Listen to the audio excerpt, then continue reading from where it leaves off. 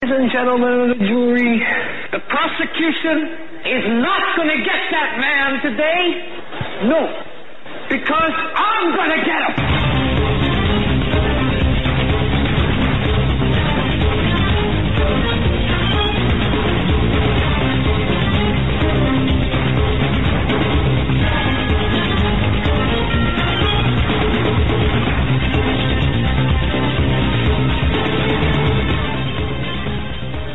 And welcome, ladies and gentlemen, to the Hagmann Report for today. It is Tuesday, September 19th, 2017. Yes, I'm back. There was no coup. There was no palace coup. No palace intrigue like there is, of course, in D.C. Doug Hagmann, along with my son Joe Hagmann, back together again. I want to welcome everyone to our broadcast tonight. We've got a lot of information to cover, a lot of some great guests coming up. At the bottom of the hour, we're going to have, at the bottom of this hour, we're going to have Peter Barry Ckowka checking in with us to talk about his media coup. And it's going to be fantastic. And that's relative to what he's written on the Hagmann Report and also at American Thinker, a brilliant man. And one that's obviously tied into the right people, has the good sources. The second guest we're going to have, Dr. Jerome Corsi, hour 2. His book, relatively new, Partners in Crime. We're going to be talking about the Clinton Foundation and of course all things related to the partners in crime known as Hillary and Bill Clinton, or Billary, or Hillbilly, whatever. So I'm looking forward to that. Partners in Crime is an outstanding investigative research book. And then, of course, hour 3, rounding out tonight's schedule, will be Stan Deyo, as usual, on Tuesday. So with that, now I'm back. I want to thank everyone. I was absent for the last couple of days. I think since last Tuesday or Wednesday. I was not here. And, of course, I was in Branson, Missouri, attending the True Legends True Legends Conference. I can talk. It was just outstanding. There was 3,000 attendees at the conference itself, 3,000 people, and it was smooth. It was unbelievable. The conference was well done. And I first of all, I want to thank Steve Quayle for the invitation and for allowing me to be part of such a great program.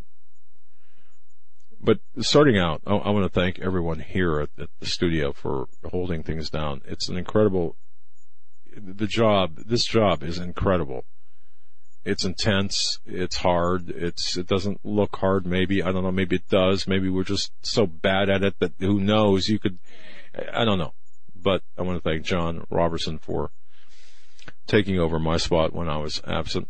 And I want to thank Joe as well. And Eric, I know that worked his butt off 24/7. And, of course, Jackie.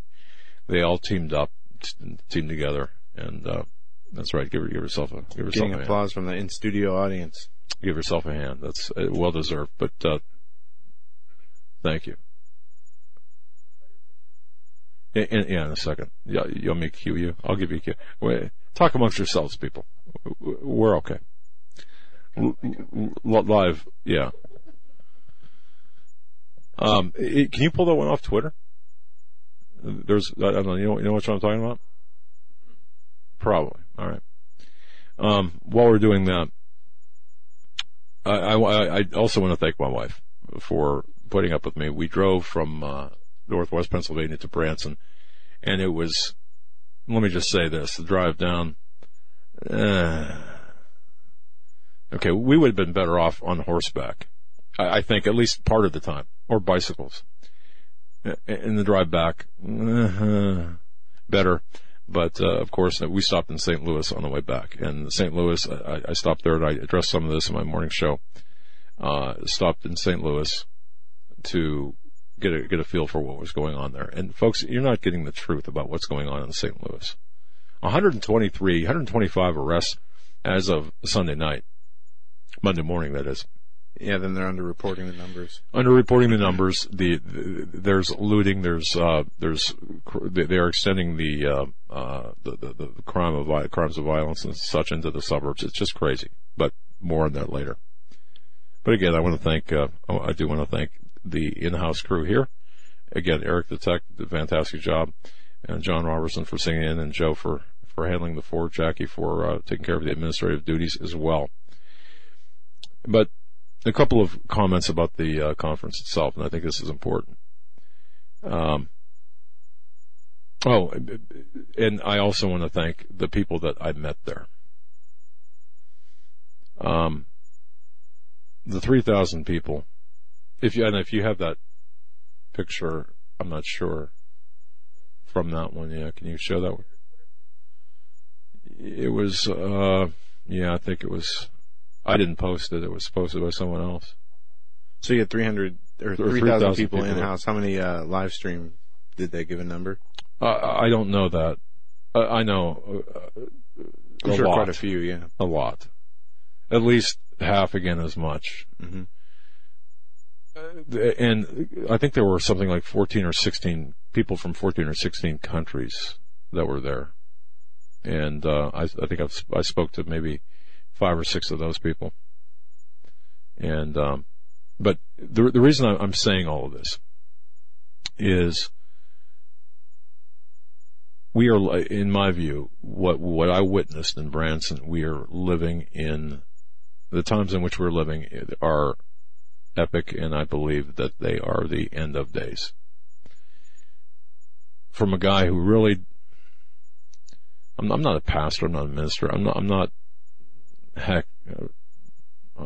even a good Christian, half the time. But the fact of the matter is,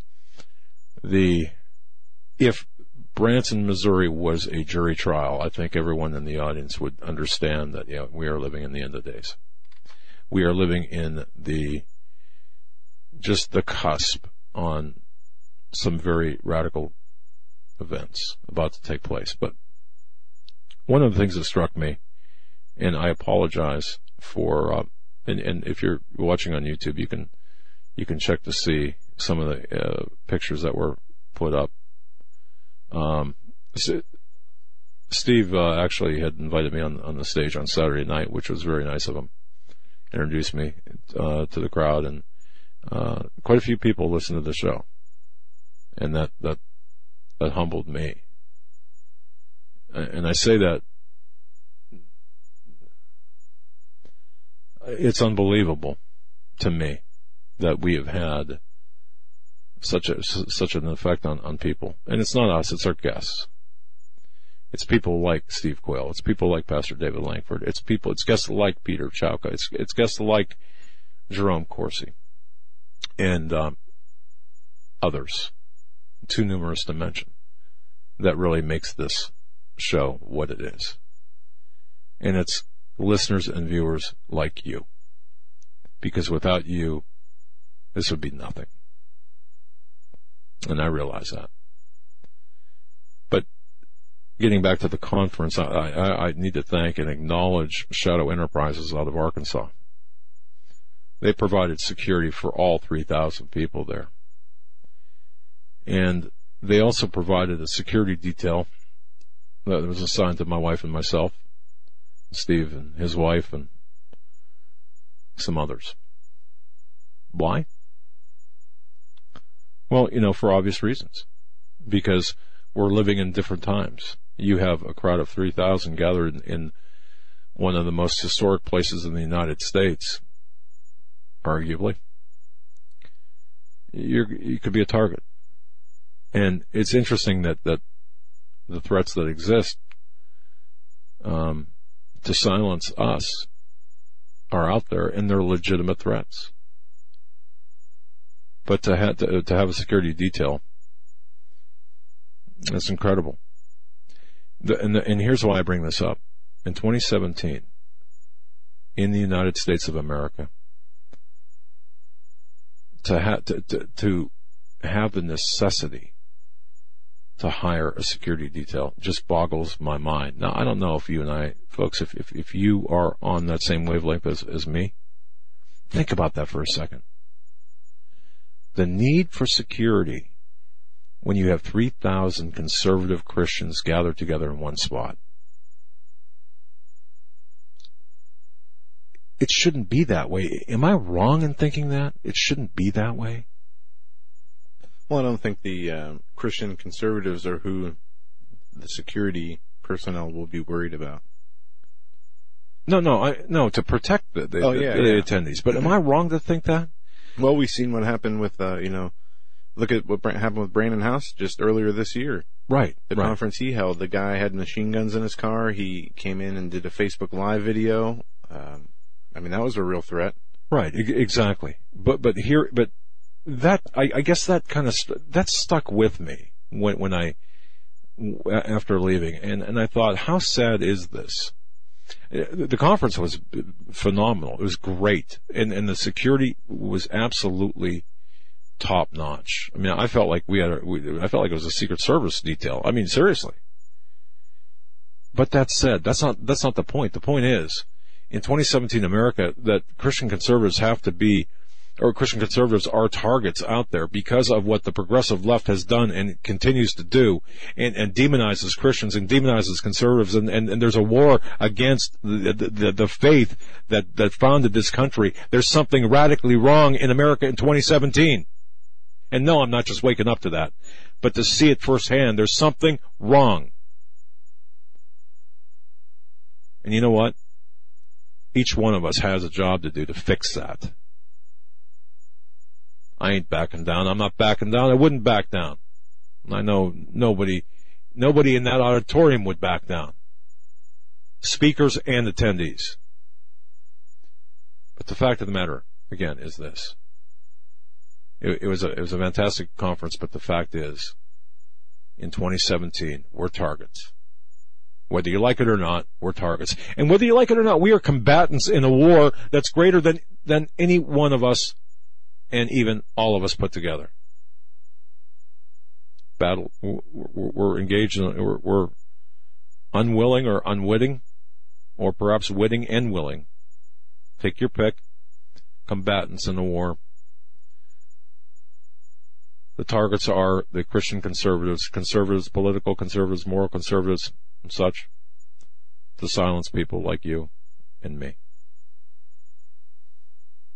And I'll talk about the content of the conference another day, summarize it another day. But suffice it to say, those people that I met there, every one of them, and my wife met, were so nice. Were so absolutely nice. I wish I could have coffee with each and every one of the people that I met. Both my wife and I were near tears half the time because of how nice each and every one of you from Branson were.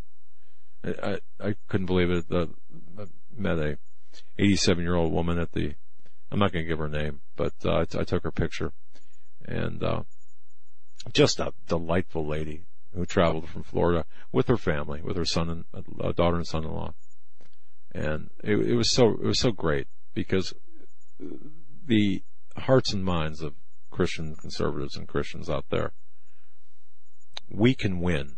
To some extent, we are winning in certain areas, but the fact is, we have to keep on fighting.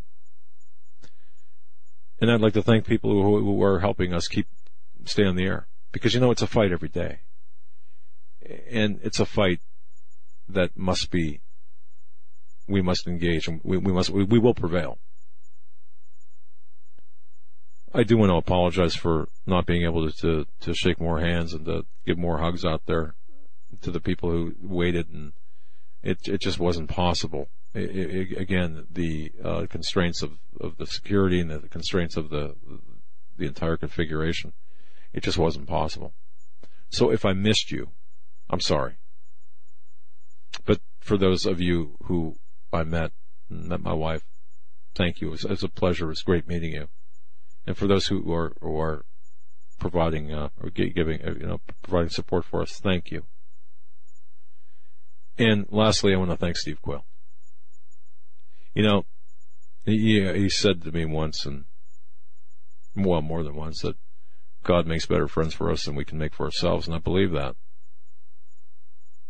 Because I certainly didn't set out to make, to become his friend or to search him out to become his friend. But that's what happened. Circumstances. Actually, God intervened, and that's what happened.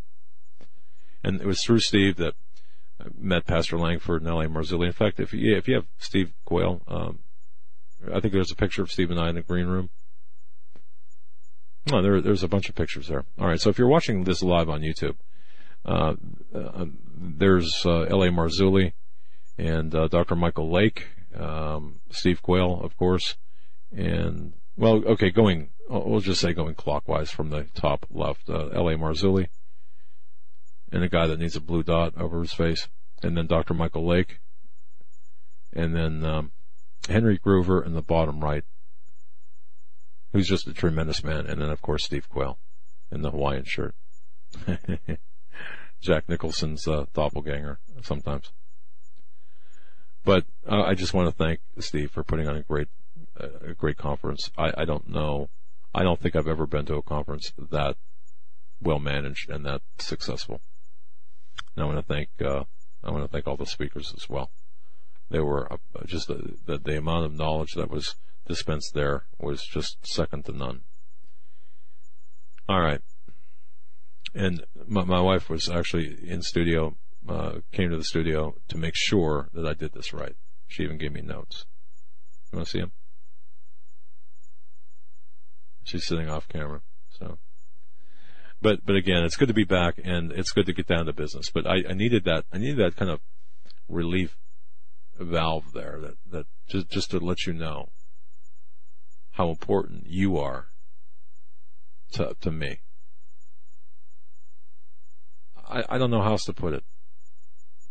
And the reason for the importance, though, is the fight that we find ourselves in.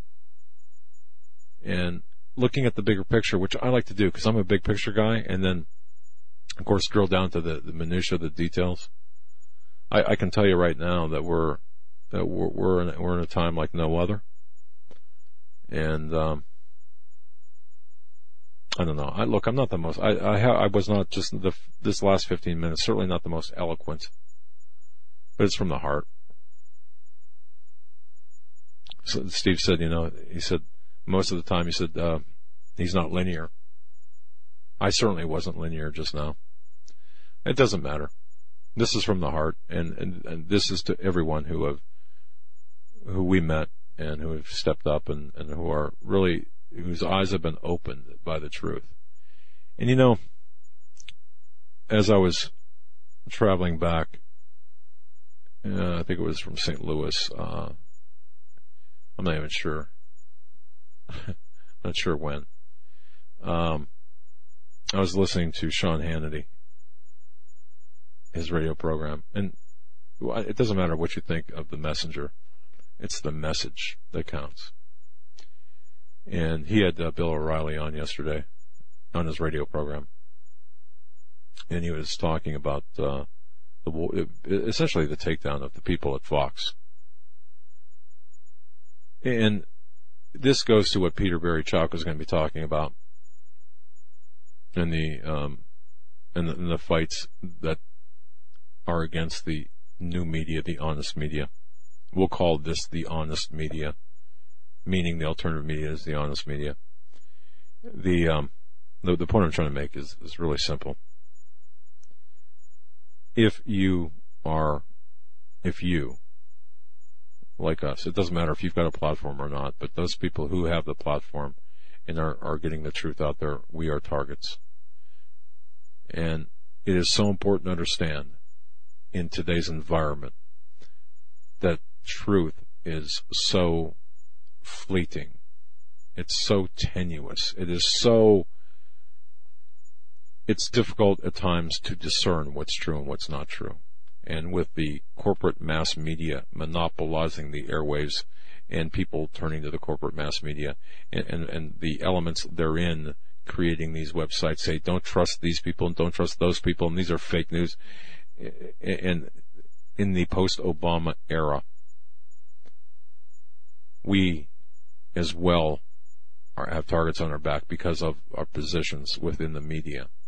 And like it or not, I guess we are within that media, within the new media, the honest media. So, in addition to being conservative and Christian, and now we have a platform, we're even bigger targets. And I discussed this on my morning show. But you as well, the listener and the viewer, are targets as well. If you're listening to this broadcast, or if you listen to any conservative or Christian conservative, you're targets. And I've said that before, and I want to reinforce that. Because it's coming down to the wire that we are engaged in a battle, an asymmetrical battle with multiple fronts, and that's just one of the fronts. And I want to thank you for standing up. Thank you for, as listeners and viewers, for standing up and saying, you know what, I don't care. I don't care what the stakes are or what the costs are. I know what the stakes are. And the stakes are much higher than most people can really even imagine. So having said all of that,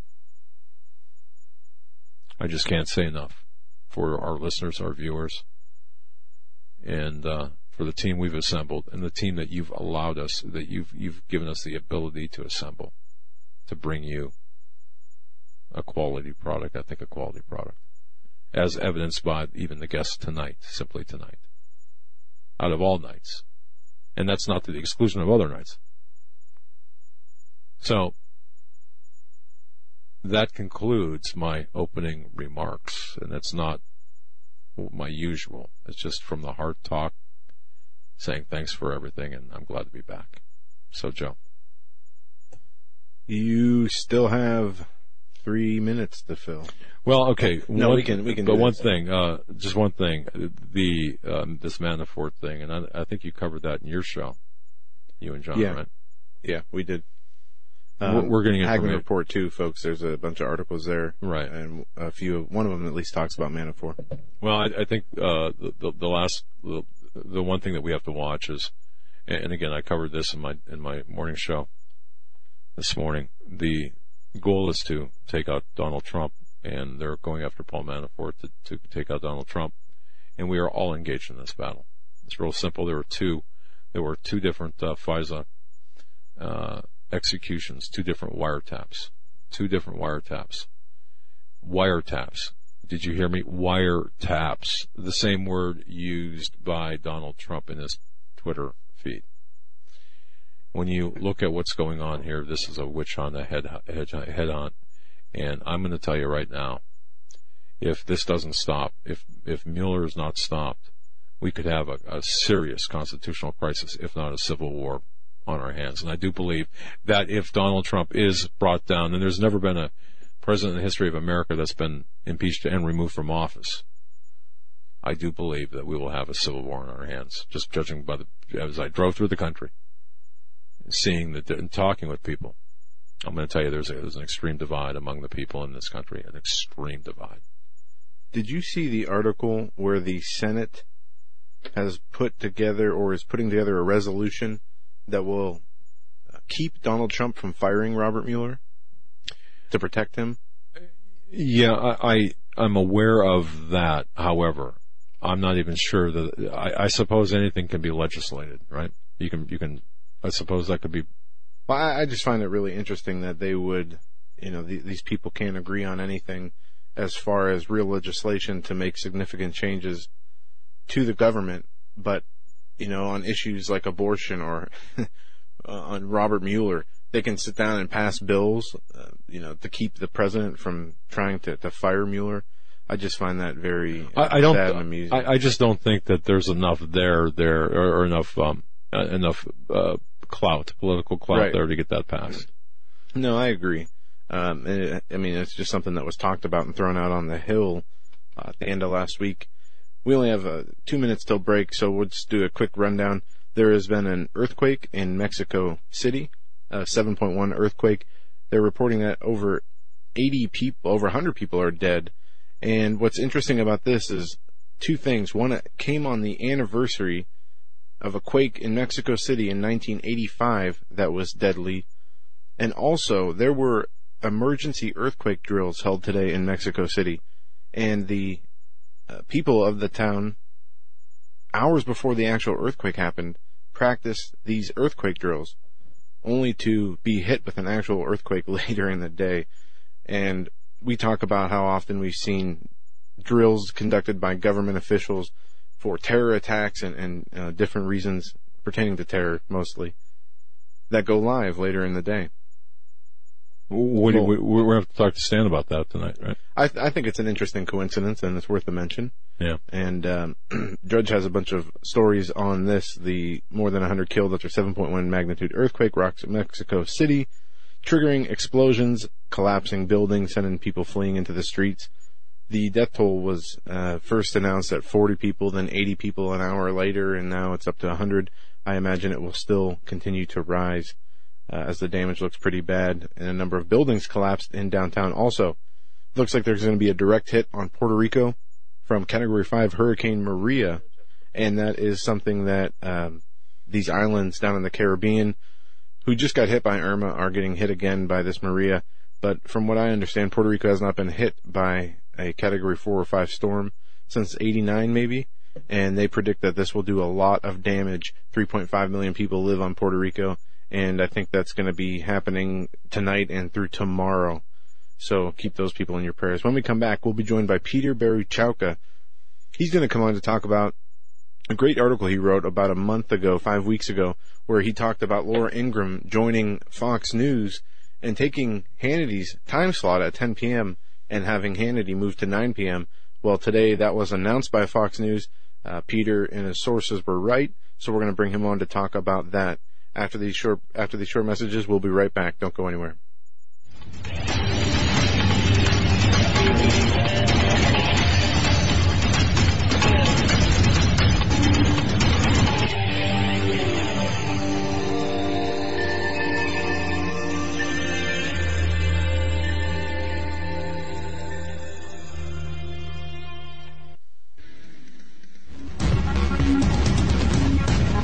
Visit HagmannReport.com for the news and articles that matter most. Stay tuned. We will be right back.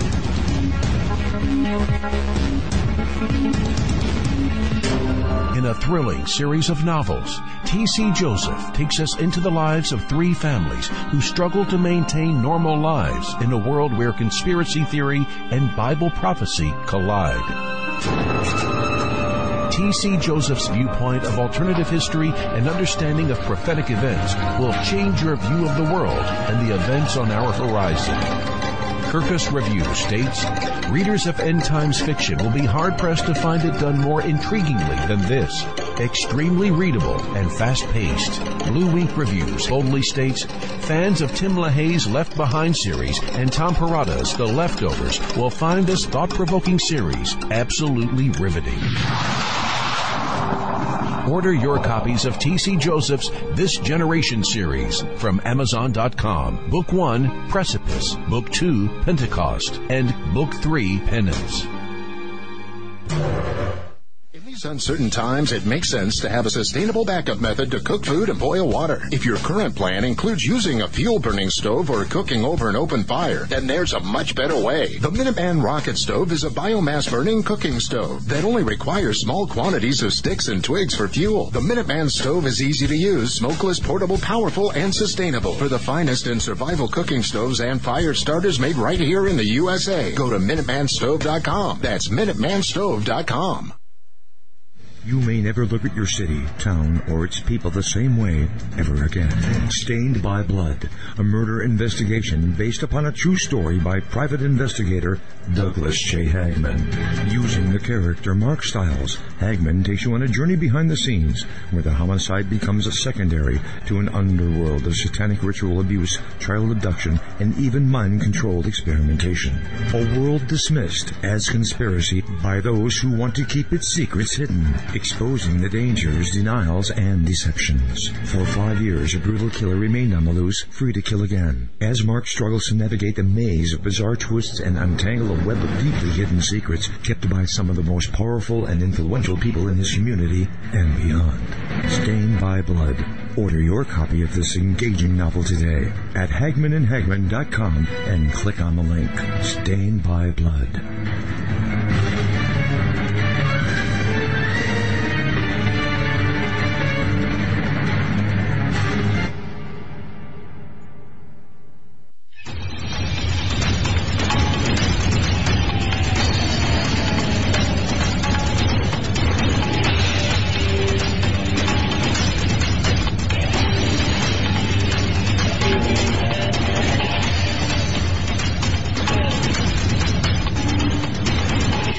welcome back to this edition of the Hagmann Report. Doug Hagmann with Joe Hagmann together.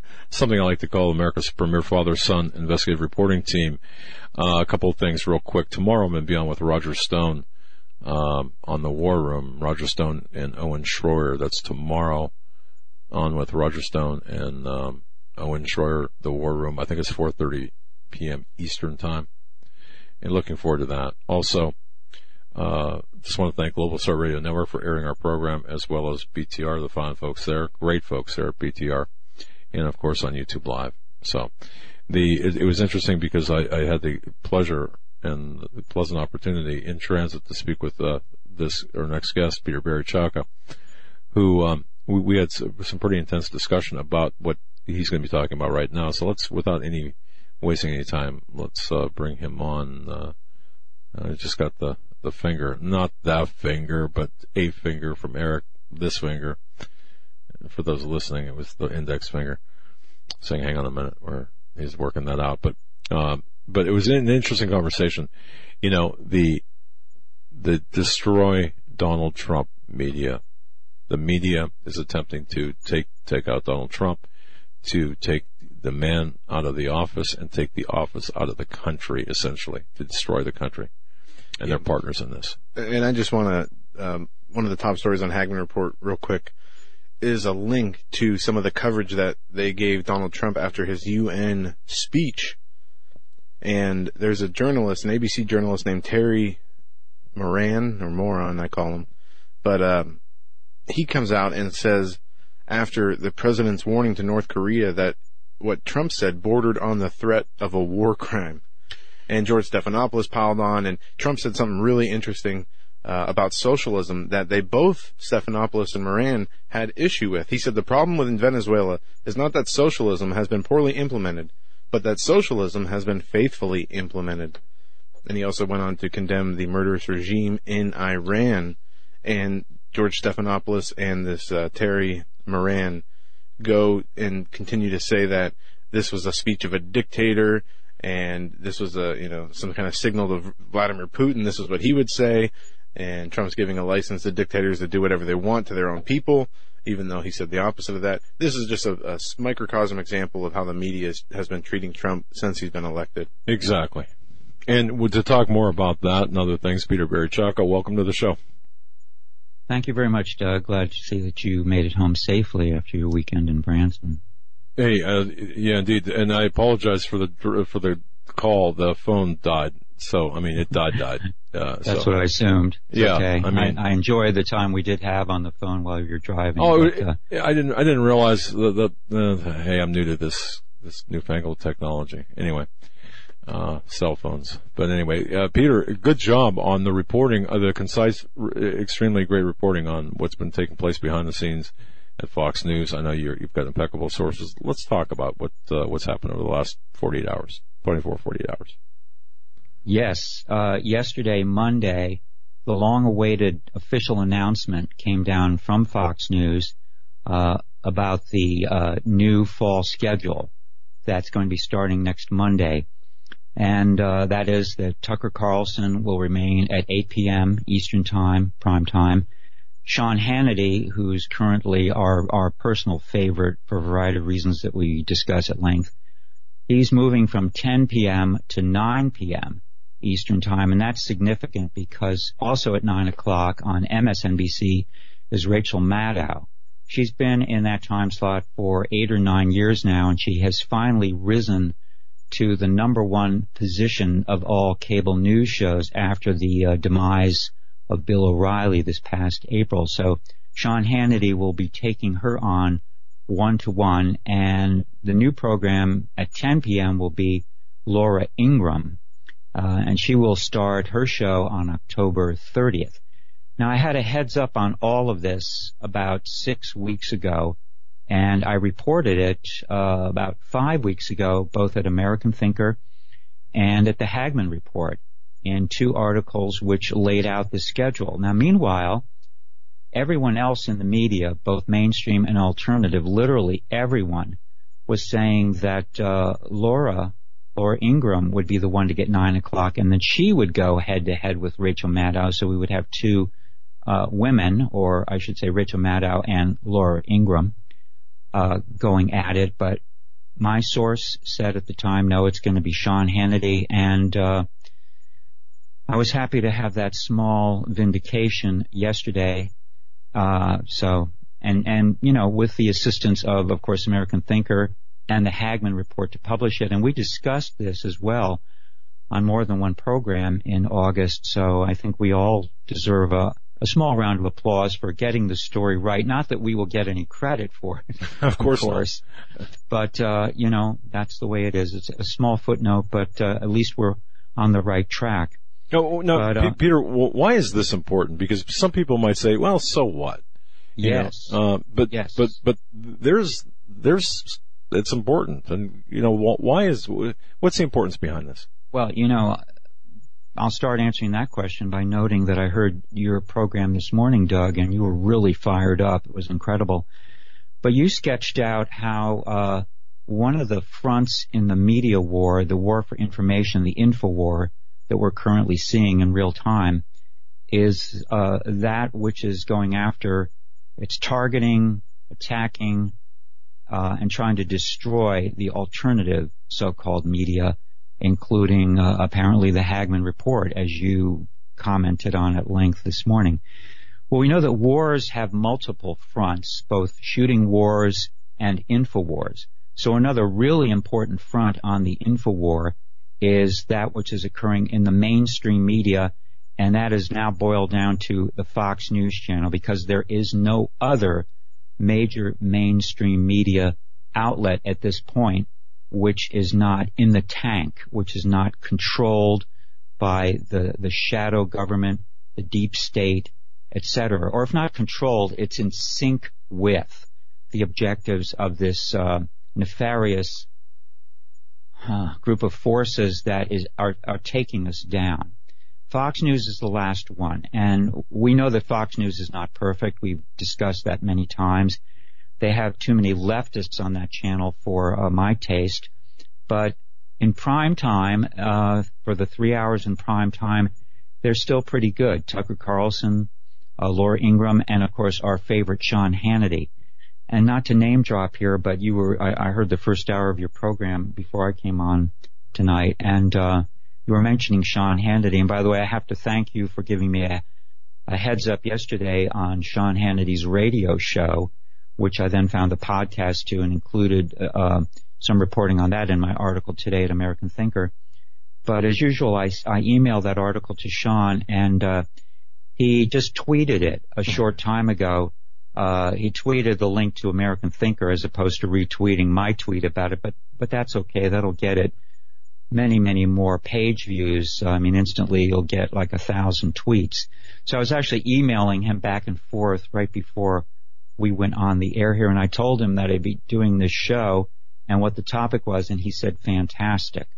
So I've gotten to know Sean over the last several months, and I can personally testify to the fact that he's really a good guy. It's really incredible that somebody at that level of success, visibility, and financial remuneration is a really down-to-earth, decent individual. So, bravo to Sean Hannity. And he is a great guy. I've never had the opportunity to really. I certainly haven't met him. And my I'll just say this: I admire him because he's taken a lot of hits and he's survived a lot of hits, but he's still running. He's still running at full capacity, full speed. And I think that the internal war at Fox News, whatever it might be, with the Murdochs and how that has played out for his mere survival, and then not just that, but thriving to go head to head against the MSNBC Mad Cow performance, the carnival there of Russian the Russian carnival that to me gives me a lot of hope, Peter. It really does. I've got a lot of hope for the truth prevailing at least during that hour of cable news. Right. I mean, the good news about prime time on Fox News being in the hands of three pretty sound and sincere conservative individuals, all of whom are, by the way, religious individuals. Tucker, Sean, and Laura. I mean, Laura always wears a cross every time she's on television, a gold cross. But, that shouldn't, though, reassure us too much, because the battle goes on around us, including at Fox News.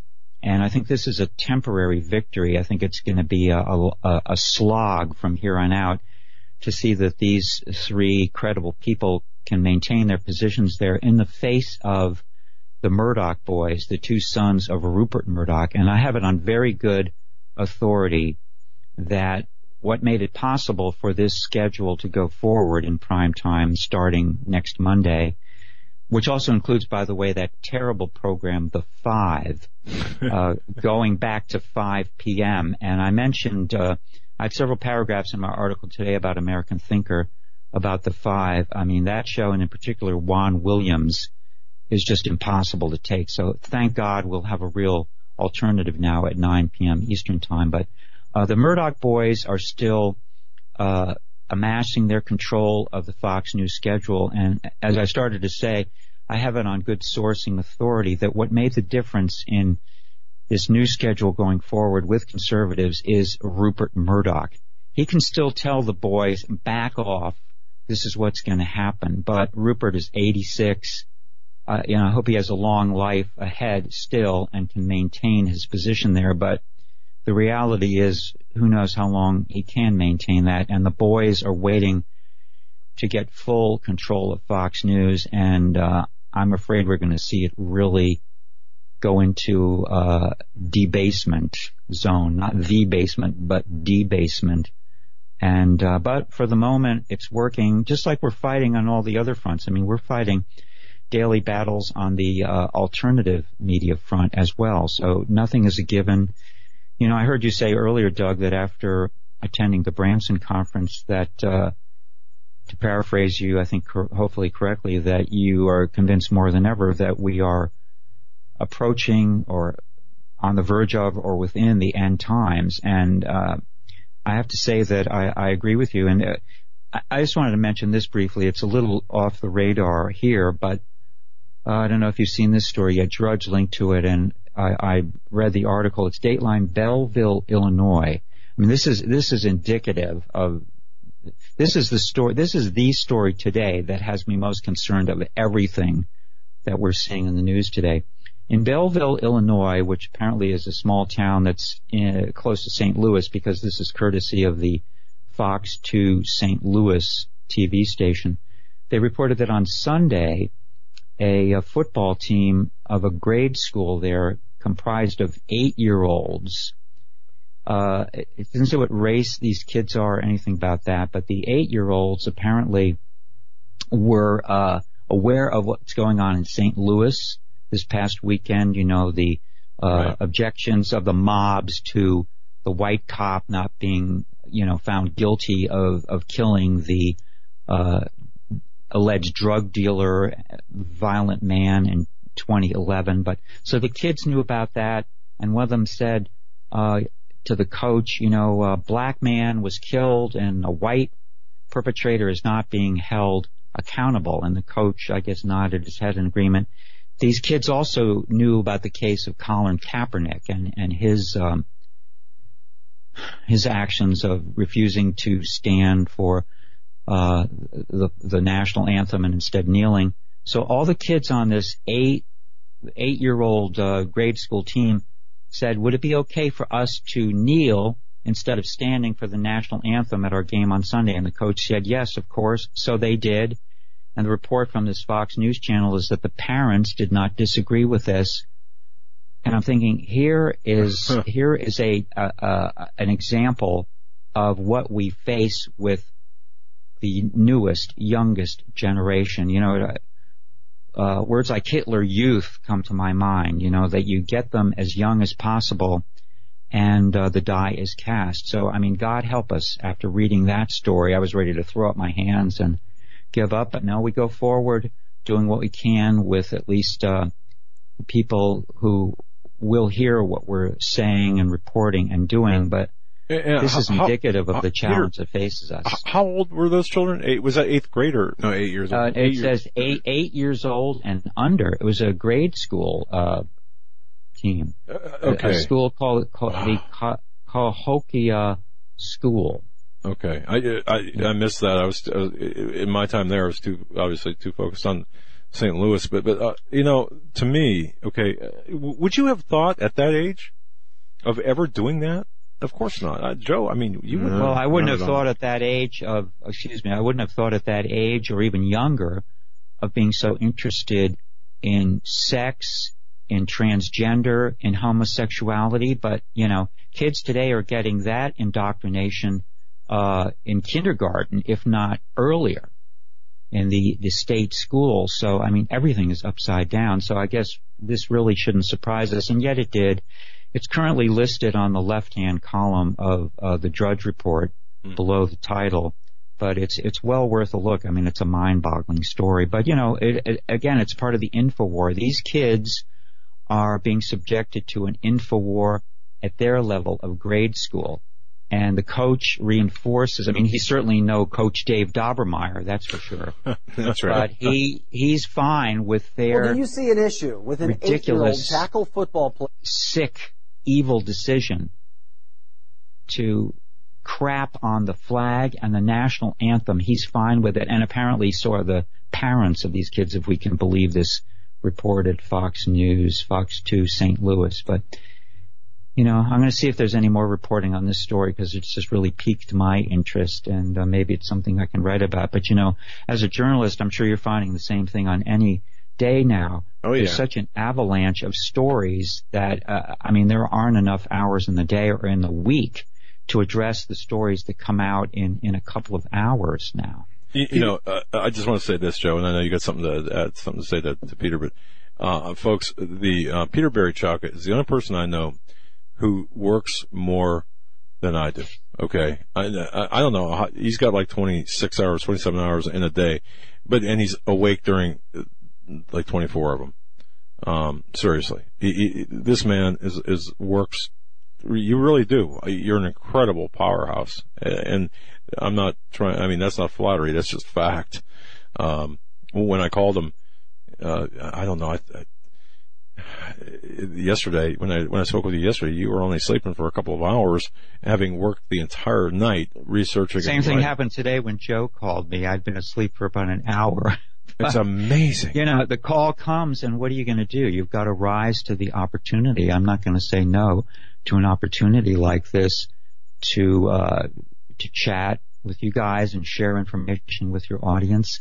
So, whether we have no other option at this point, really. We don't. And the only other addition I want to make to that statement, aside from in addition to working hard, that is, your sources, plural, on matters of media, no pun intended for media matters, but, on matters about the media and inside channels and your contacts. And of course, your, relationship with Sean Hannity, is just an amazing asset to this program, and we thank you for it. Because thank you for the opportunity to share it. And on this day, I mentioned on the earlier program that I did a segment of with Joe and John today that this very day, August 19th, that we're meeting now, is the 4-month anniversary of the first article that I wrote about the cable news wars that was published in American Thinker.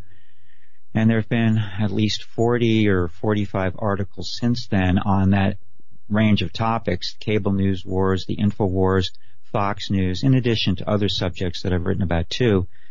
But I thought I had no idea then in writing that initial article about the challenges facing Fox News back on May 19th of what was ahead, including Sean Hannity, of all people, reaching out to me shortly thereafter because he was reading my articles and then our getting in touch in June and doing all these programs, and now my contributing to the Hagmann report. It's really incredible. As I told Joe earlier on the phone when we were talking off the air, it's been a really long time in my media career, which spans 45 years now.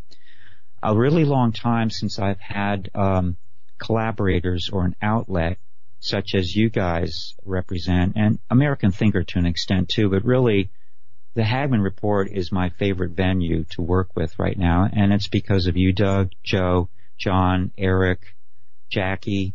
You know, the media enterprise that you have built is just incredible.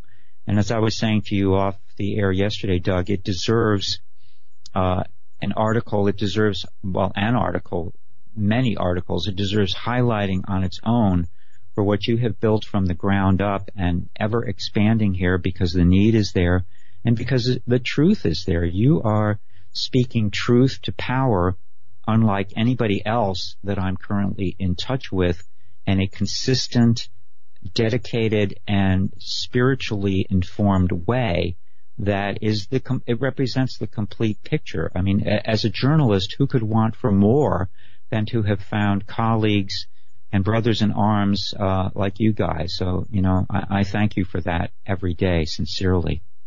Well, and Peter, you've been doing some great work as always, and posting a number of different topics when you write your stories on Hagmann Report, and I like the diversity in your reporting, especially that article on St. Louis you did. That was fantastic. You know what, Joe? It was very good. And if you, ladies and gentlemen, if you have not read that article, I learned a lot from that article. In fact, Peter Barry Ckowka on American Thinker and on Hagmann Report, of course, the St. Louis article. St. Louis Blues. Right. The links in there that were pretty obscure, you know, he provided, and thank you for that. Well, you know what was one inspiration, Doug and Joe? Of course, I was following the St. Louis story very, very closely, both online and on cable news, because the news channels were covering it live. And when it's a live story like that, you can really pick up a lot when there's no delay and you're really seeing what's happening on the street. But that first night, I happened to hear a news report, top of the hour news on radio station KGO San Francisco, 50,000 watt station. And I'm still trying to track down who provided that network newscast to them. They don't say on their website, so I'm just going to have to tune into them again and see. But here to paraphrase the news, here's what they said, oh, we're now going to go to, I believe, Dan Simon on the streets of St. Louis. And this is paraphrasing what he said. He said, well, there was a big demonstration today, peaceful, hundreds of people protesting, you know, the verdict in the case. And later at night, a small group broke off and went to the mayor's house, and someone threw a rock and broke a window. And at that point, the police responded with tear gas to try to disperse the crowd. Now, if you heard only that report, you'd think, oh, massive demonstration, peaceful, you know, a small group of renegades broke off and broke a window. It was lies from beginning to end, based on everything I had seen even on CNN and certainly on Fox News and on the internet. So I thought, you know, I'm really going to have to look into this. And of course, almost all of the reporting throughout the weekend did not get into what was this case about? Who was the perpetrator who was killed? Who was the cop? I didn't see anywhere it reported, except in an obscure story from the Kansas City Star, that the cop in the case who was acquitted on Friday was a West Point graduate and a veteran of the Iraq War who had a medal for his service there. Yet he was portrayed as, you know, probably some kind of renegade white supremacist cop who shot this poor innocent black man. And, you know, we don't have time to go into all the details, but if people can get my article, yeah, a lot of it's in there, including links to the primary sources, including the 30-page opinion of the judge in the case, which is well worth reviewing. But I read that, and to me, that judge was really looking for a hook somewhere in that. But right. That was just my interpretation of that court opinion. Well, it's very similar to what happened in Ferguson when the Obama Justice Department sent, I think, dozens of attorneys to try to get the goods on the police officer on that. In that case, Darren Wilson was his name, I think. He's probably had to change his name by now. And after all this investigating of him going back to, I think, the day he was born, they could never find anything to hang on him for a civil rights or hate offense. And, eventually he was acquitted, but of course his life was pretty much upended, if not ruined in the meantime, as this cop probably will be too. I mean, it just breaks your heart. And then, when you see, unfortunately, I hate to say, the lowlife who was the perpetrator in this case, alleged, well, he was convicted. He was a convicted drug dealer, violent crime, gun crimes. Peter, we got about 30 seconds left just to give you a heads up here as the music's going to start playing soon.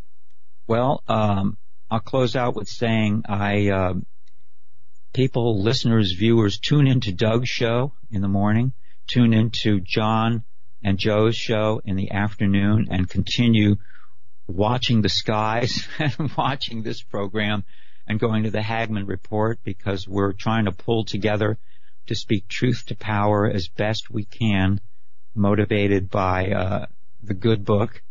And that's what we're doing. Peter, I want people to follow you on Twitter. What's your Twitter handle? It's twitter.com/P Ckowka. P-C-H-O-W-K-A. Folks, appreciate that. Okay, yeah, please follow him follow Peter Barry Ckowka on Twitter, P Ckowka. I do, and I'll tell you what, let's flood him with a bunch of followers because his message is important. Thank you, Peter Barry Ckowka, for checking in with us. Thank you so much. All right. Bye-bye. Bye. Folks, we're going to be right back. Stay with us.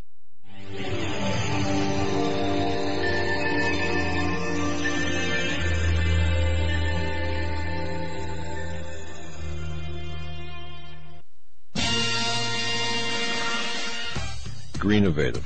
Go to HagmannReport.com. Click on the link to Greennovative. What Greennovative is, it's a small company in Florida. They created something called the GMAG power cell. It produces electricity by adding salt water to this unit that recharges rechargeable batteries. It's the coolest thing you'll ever see in your life. It's really neat. Really a super device. All right, you need just 2 teaspoons of ordinary table salt, a little water. But a bang, you're charging your rechargeable batteries. Super GMAG chargeable is affordable, it's lightweight, weighs about 8 ounces, it's durable, it's EMP proof, and it's environmentally friendly, that it is.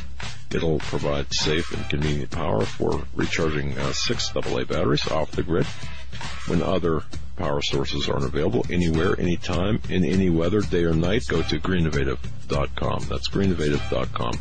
Folks, in these uncertain times, it just makes sense to have a sustainable backup method for accomplishing one of life's most important tasks, that's preparing food. This is the way to go.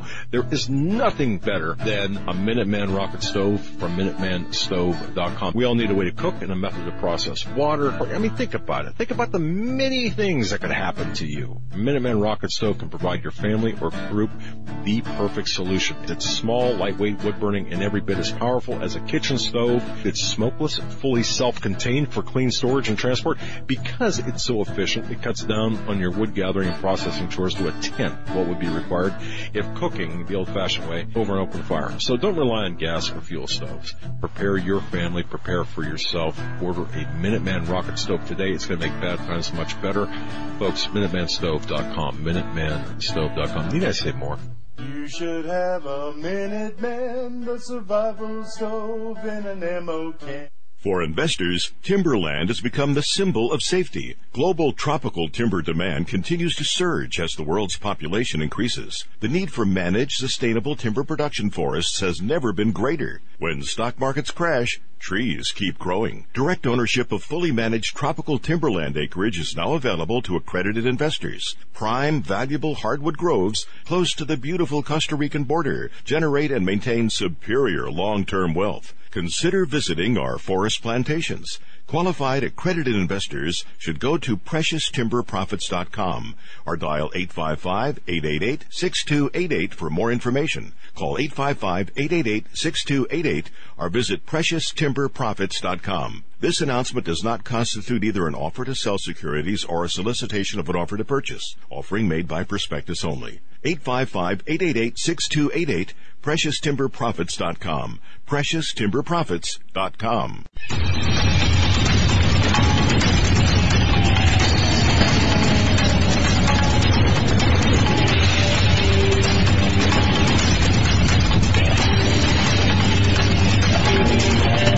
Welcome back to this edition of the Hagmann Report. Doug Hagmann, Joe Hagmann, what I like to call America's premier father-son investigative reporting team.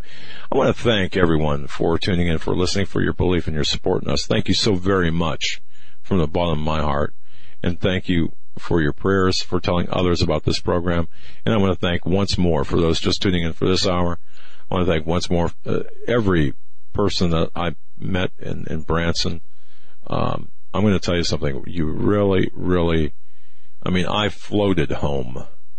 Well, with a stop in St. Louis, but otherwise I floated home. I was just on really, never ever. Some of the greatest people in the world I met. And that's you folks. Even got an email from Deborah H. sending a picture she took with you, and several other people. Thank you. Yes, send them on, because we've got these big boards now in the studio, and I love listeners' dogs and guest dogs, and I love the pictures that we take. And I don't take a good picture, so trust me. I've had professional photographers say you really don't take a good picture. Oh well, but you can draw like a silly face on mine. But while we're waiting for Dr. Jerome Corsi, and just give me a thumbs up, not that finger. Hey, stop it. No, while we're waiting for him, there's something going on here with Robert Mueller. There's something. You look at, first of all, you look at the front page of Drudge, and you see you've got massive storms. And Dane yesterday, you talked with him. Yep. On Geoengineering Watch. I thought that was an interesting hour. There's something not right there. You got the strong quake that rocks Mexico City. What's interesting about this quake is it happened on the day after a 32-year anniversary to the day of the earthquake that struck Mexico City, killing 5,000 people. In 85. And then you had a drill that was held today in remembrance of that earthquake, hours before the actual quake struck. And I remember the 85 quake, which I had actually had some business contacts in Mexico City at the time. So, and we were looking, actually at the time we were looking for potential expansion in that area, which, by the way, well, that's the story by itself. But yeah, monster storm direct hit Puerto Rico. You just look over everything, and when you look at the headlines, my goodness, it's incredible. But one thing I want to mention, Manafort calling on the DOJ and the Department of Justice to release intercepts, investigate leak. And remember this, James Clapper, the head of DNI, categorically denied any wiretapping. The question is, and this is actually like 3 entries on Drudge, what did Obama know? The weaponized intelligence we are seeing, that we have seen, and the actual attempt to take down Donald Trump. Yeah, that looks good, Eric, by the way. Is that what you're pointing at? Oh, okay, all right. The video does look good. Now, it is our distinct pleasure to have with us Dr. Jerome Corsi. And for those of you, and I can't believe that everyone doesn't know, I'm sure everyone knows Dr. Jerome Corsi, but just by way of proper introduction, Dr. Jerome Corsi currently serves right now as the Washington Bureau Chief for Infowars.com, an entity, by the way, the Hagmann Report has a great relationship with and an enormous amount of respect for. Previously, he worked for 12 years as senior staff reporter at WND, again, another organization that the Hagmann Report has a great relationship with and an enormous amount of respect for. Previously, World Net Daily, by the way, from 2004 through 2017, January. And then since 2004, Dr. Corsi has published over, count them, 20 books, 6 of which were New York Times bestsellers. How many can say that? Two of his books reached the top of the list, ranking number 1 in the New York Times nonfiction book list. Unfit for Command, Swift Boat Veterans Speak Out Against John Kerry, which, by the way, that was co-authored in 2004 with John O'Neill, but that was the first book that really introduced me to the career of Dr. Corsi. And then The Abomination, perhaps one of my favorite books next to his newest one. But anyway, in 1968, Dr. Corsi received a Bachelor of Arts degree, graduating magna cum laude from Case Western Reserve University in Cleveland, not too far from where we sit right now, where he majored in political science and economics. In 1972, he received his PhD in political science from Harvard University. Of course, that's in Cambridge, Mass. And welcome, Dr. Corsi. Can you hear me all right? 5 by 5, sir. We can hear you. We can see you. Everything's great. I hear you fine. All right. Yeah, we can see you. We can hear you. Dr. Corsi, congratulations on your book, Partners in Crime. It's a book that I recommend. It's recommended reading here at the studio, and I recommend to anyone as well. Partners in Crime, the Clintons' scheme to monetize the White House for personal profit. Man, what an enlightened story. And by the way, real quick, I just want to mention, if you go to a W&D Superstore, and enter the promo code Hagmann. Is it just Hagmann or Hagmann 10? Just Hagmann. You have the Hagmann for the 20% off the books and the Hagmann 10 for 10% off every and anything else in the store. Buy two. Buy two of Jerome Corsi's book. Seriously, buy two. Dr. Corsi, thanks for writing that book, sir. Oh, great pleasure to be with you, and book did very well, and I think it's an important story that we've got to tell, and I think it's more relevant today than perhaps ever, with Hillary back in the spotlight, and it looks like the Barack Obama Foundation has been created, and they're going to follow the same kind of criminal pathway that the Clintons followed in creating this Clinton Foundation, which is, I think Charles Ortel is right, and I've worked very closely with Charles over the years and report on a lot of his work in the book. I think he's right. It's a vast criminal conspiracy. It's not a foundation. It's not a charity. It's a criminal conspiracy. You know, you got me. You had me at the acknowledgement part of the book, because you talked about in the acknowledgement and preface, but you talked about Charles Ortel, Dinesh D'Souza, Peter Schweitzer, who wrote Clinton Cash, and Ed Klein, and Tom Fitton from Judicial Watch, all great people. Roger Stone, of course, and Joe Farah. I mean, these are stellar people, and just there you had me. But you're right. I think the Clinton Foundation slush fund for grifters. Oh man, right. Oh man. I did a lot of research on this, and really wanted to tell the story. I mean, it's a read that takes some concentration, because it's a very, it's following all the convolutions of the Clintons is pretty dense, but I think as you read through the various scams, I mean, what they did in India with the earthquake, what they did in Haiti with the earthquake, what they did in Africa with HIV, AIDS, it becomes clear that the Clintons have learned how to make millions on the misery of other people. Right. And to look for these opportunities, and to say, well, we're going to have a charity, we're going to go in here and raise $100 million or $1 billion for the victims of the earthquake in Haiti, and then at the end of the day, there's nothing really been done for the people of Haiti. They're in the same miserable condition. The money's been stolen. It's unaccountable for. The Clintons have brought in a few of their very close cronies who have built hotels or ripped off on cell phone deals or other scams. And there's no accounting of the money. And no one in the Department of Justice or anywhere else, even in the state Attorney General's office, do anything to prosecute or investigate, whether what the Clintons have done on a massive scale. If we tried this with a foundation, we'd be in federal prison. That's one of the exactly. You're exactly right, and that's one of the things about your book. And again, Dr. Corsi, Partners in Crime, referencing Hillary and Bill Clinton, the Clinton Foundation. And it's interesting how you wrote this book, and without knowing, I mean, people that have no idea about the enormity of the scam, I'll call it that. That's my phrase now, of that the Clinton Foundation is. if anyone who's read that Peter Schweizer's book, Clinton Cash, this would serve as kind of like the college level course beyond that, or the edition beyond that perhaps.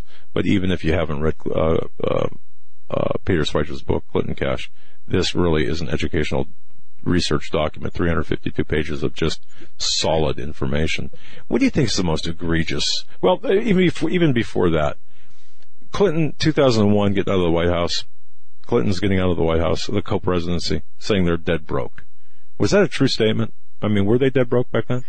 It's not a true statement. I mean, it's part of the grifter mentality that the Clintons have. They are always seeing themselves as broke, wondering, where the next meal is coming from, and they're acting like that. But at the same time, Hillary had a book contract coming out of the White House, which I think was a $10 million advance. It was a multi-million-dollar advance. I'd have to look into the book to see the exact amount.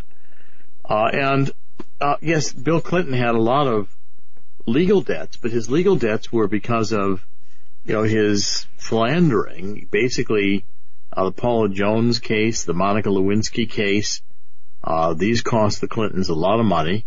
The Mark Rich pardon, which Clinton did, also was under investigation by a special prosecutor at the time. And by the way, it was combination James Comey and Mueller who put an end to the Mark Rich investigation. They are Clinton fixers. That's another separate story. But the point is, the Clintons even stole the silverware out of the White House. I read a whole section in here where they come out of the White House with the furniture and the antiques, all of which are property of the people of the United States and the museums and the archives, and they get caught. They end up having to return a lot of the property they took out of the White House, and they end up having to pay fines and pay taxes. I mean, this is kind of egregious behavior, this crying poor. And then you wonder, basically, they come out, they say they're broke in 2001, and, over the next 14 years, Bill and Hillary Clinton, make over $230 million. And a lot of that money comes out of the foundation. Now, I don't see that being dead broke. Their two homes cost a combination of $5 million, which they bought right away. The Clintons, if anything, should have considered themselves to have been two of the most fortunate people in America, to have come out with as much money as they had and as much opportunity as they had. I mean, certainly if you look at past presidents, Harry Truman, never left the White House with a $10 million book contract. And these are the kinds of things that, the American public, I think, finds very hard to excuse when a hard look is taken at the Clintons. But the point is, from the Democrats and from the left, the Clintons get a pass on all of this, and people, even in the Department of Justice, are either protecting them or, afraid to prosecute them. Attorneys generals don't want to take on the Clintons. They figure they may end up themselves, in pushing flowers up from their graves. That's, and so the Clintons have created a master kind of, a criminal operation here in which they, cheat everyone, don't pay taxes, and are, protected by the globalists with whom they're cavorting and promoting mutual interests, which are not the mutual interests of the American people. Dr. Corsi, when I was looking over, rereading parts of your book today, and I know that in this section, right in the initial part of the book, or the first couple of pages, you were talking about inurement. Sorry about my inability. That's correct, inurement. That's right. Which, in other words, diverting funds for personal profit, self-enrichment, and again, you give a lot of credit to Peter Schweizer, Clinton Cash, and his expose about the Clinton Foundation. I guess with all that said, why aren't they? Is it just because of everyone's guilty in Washington? I mean, you're inside the Beltway now, serving as the Washington bureau chief for InfoWars. Is everyone corrupted, and is that why they're not in prison orange, both of them? Well, there's an awful lot to be said that point is true. I mean, I think you find Washington has come to be a place where on both sides of the aisle, both parties, you have senators, congressmen who are coming away with millions of dollars. They go into lobbying firms. There's a rotating door between the military and military industrial contractors. You find that Washington's a place where people do a few years of public work and then cash in on it. And they cash in it on K Street, where there's all the consulting firms. They cash into it in corporations. And the Clintons, I think, felt like they were entitled to participate in this kind of what I consider to be egregious wealth. I mean, and I make the point in the book, the Clintons could never get enough money. That, no matter how much they made, they always felt like they were running out. And they always felt like they needed more. The avarice, it is phenomenal. I mean, if we take a section, just take the India section for a minute with, you get an earthquake that occurs, and I'm just taking a look at some of the book here in 2001, which is 6 days after Bill Clinton left the White House. And, there's almost 20,000 people killed in India, 166,000 injured, 4.5 billion in property damage.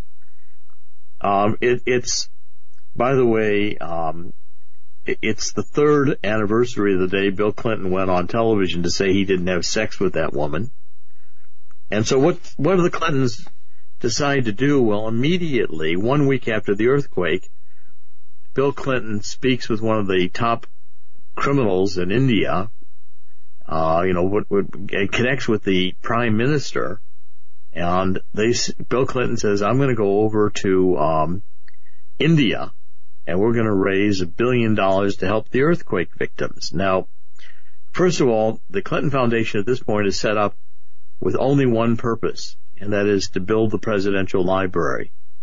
And according to the charitable rules, 501c3, you've got to have what they call a Form 1023, which takes your essentially your articles of incorporation and says, here's our charitable purpose. The only purpose for which the IRS gave what they call a determination letter to the Clintons to raise money on a tax-deferred basis was to build the presidential library. So Bill now decides he's going to go off to India. He has no legal standing as a charity in India. There's no Clinton Foundation in India. Clinton Foundation in the United States is not authorized to accept donations for India earthquake relief. And, Bill Clinton doesn't pay any attention to those issues. They set up an America Indian Foundation. I guess that was in their recognition that they needed some U.S. entity. Again, it's not in any way defined as a 501c3. There's no 1020. There's no filing statement that this is a charity. It's not registered anywhere. It's completely off the books. And Clinton goes off and he says they basically raise $1 billion. Now, no one knows where the $1 billion goes. That's a problem.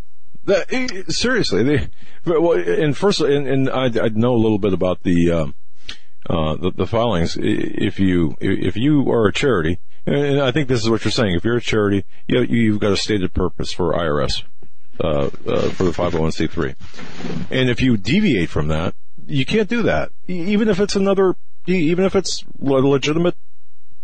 If there's an earthquake in India or whatever, and you want to divert that money to flood victims in Houston, for example, you cannot do that. It's nice, but you can't do it according to the law, to the IRS law. And Mr. Corsi, if I can ask you this, you made a statement that the Clintons never could get enough money. They always acted or said that they were broke regardless of how much money they had. Why do you think that is? Do you think that's just the way that they are? Do you think they have some stated goal in mind that they're working towards? Or is that their mentality? Yeah. I think it's a combination of things. I think, first of all, there is a psychological element in it. You've got, and I basically take a look at the Clintons, and I think that they're both essentially, they come from poor environments. They basically are con men. They have all their lives been looking to bilk other people, especially Bill, and of course Hillary, along with her, Saul Alinsky leftism, feels she's entitled to everybody else's money. So there's a psychology that, that they need somehow to steal money in order to have it.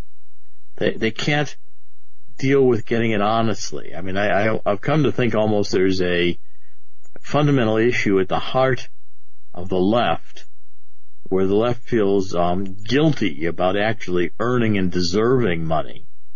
They feel like everybody who has money stole it. I mean, here's, this is your, Howard Zinn theory of the history of the United States. We stole everything by exploiting Indians and Native Indians, black slaves, etc. And once you've got that kind of capitalist, view of your socialist or Marxist in orientation, you feel like anytime you have money, you've stolen it. Or anybody who has money has stolen it. So they all kind of get that mentality. Now, with the Clintons, I think it's at the point of a disease, because, as I go through even this chapter on India, so they don't bother to register the foundation.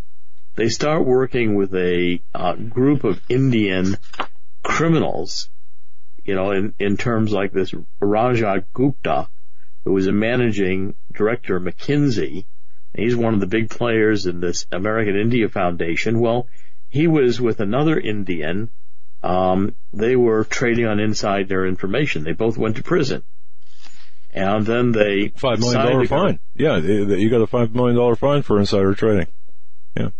Right, and they decide they're going to raise this $1 billion, and they start holding these black tie galas around the United States to raise more money, and they're holding the black tie galas with this American India Foundation in cities and states where they've never registered as a charity. So all of the registration requirements, all of the financial reporting, which you've got to have audited financial statements. If you try to find the money raised by this American Indian Foundation, it's impossible to track it down in terms of audited financial statements or where the money went. Certainly the public statements are way out of line with anything they appear to have raised. And then, but that's the pattern. The Clinton financial statements are terrible. They're disgraceful. They are, basically fraudulent. To any accountant would appear to be patently fraudulent. I mean, the Clintons have run here not a minor fraud, but a major fraud of vast proportions, with no attempt at all to follow the rules. And if they're going to be raising this kind of money internationally, which is a theme throughout my book and theme throughout what they've done, because they've worked with some of the biggest con men in the third world and sold their prestige for money to the foundation and into the Clinton Global Initiative, which, by the way, they created, again, without registering as a charity. I mean, how do you have a annual conference where people make pledges and you consider that this is a charity? Now, the Clinton Global Initiative never filed a Form 1023. It never got any termination letter. They basically decided that if Davos could charge people to come to Davos, well, the Clinton Foundation could hold the Clinton Global Initiative like Davos, and they could charge all these wealthy people who wanted to be influenced, peddlers, and to hobnob with the Washington elite. They could charge them big fees for coming to the Clinton Global Initiative, and then get commitments for charity, make it look like it was a philanthropic activity. But what they were doing is they were basically, from the start, selling influence through the Clinton Global Initiative, charging everyone $20,000 just to attend the meeting. And, then you got friends of Bill, and they're beginning to make 6- and 7-figure donations or pledges that are publicly announced at the Clinton Global Initiative annual meetings. That translates into camera time on stage with Bill Clinton, and the money is supposed to go into the Clinton Foundation. Now, whether or not it actually does, and I tracked it, only a very small percentage of the money that was ever pledged to the Clinton Global Initiative is actually contributed to the foundation.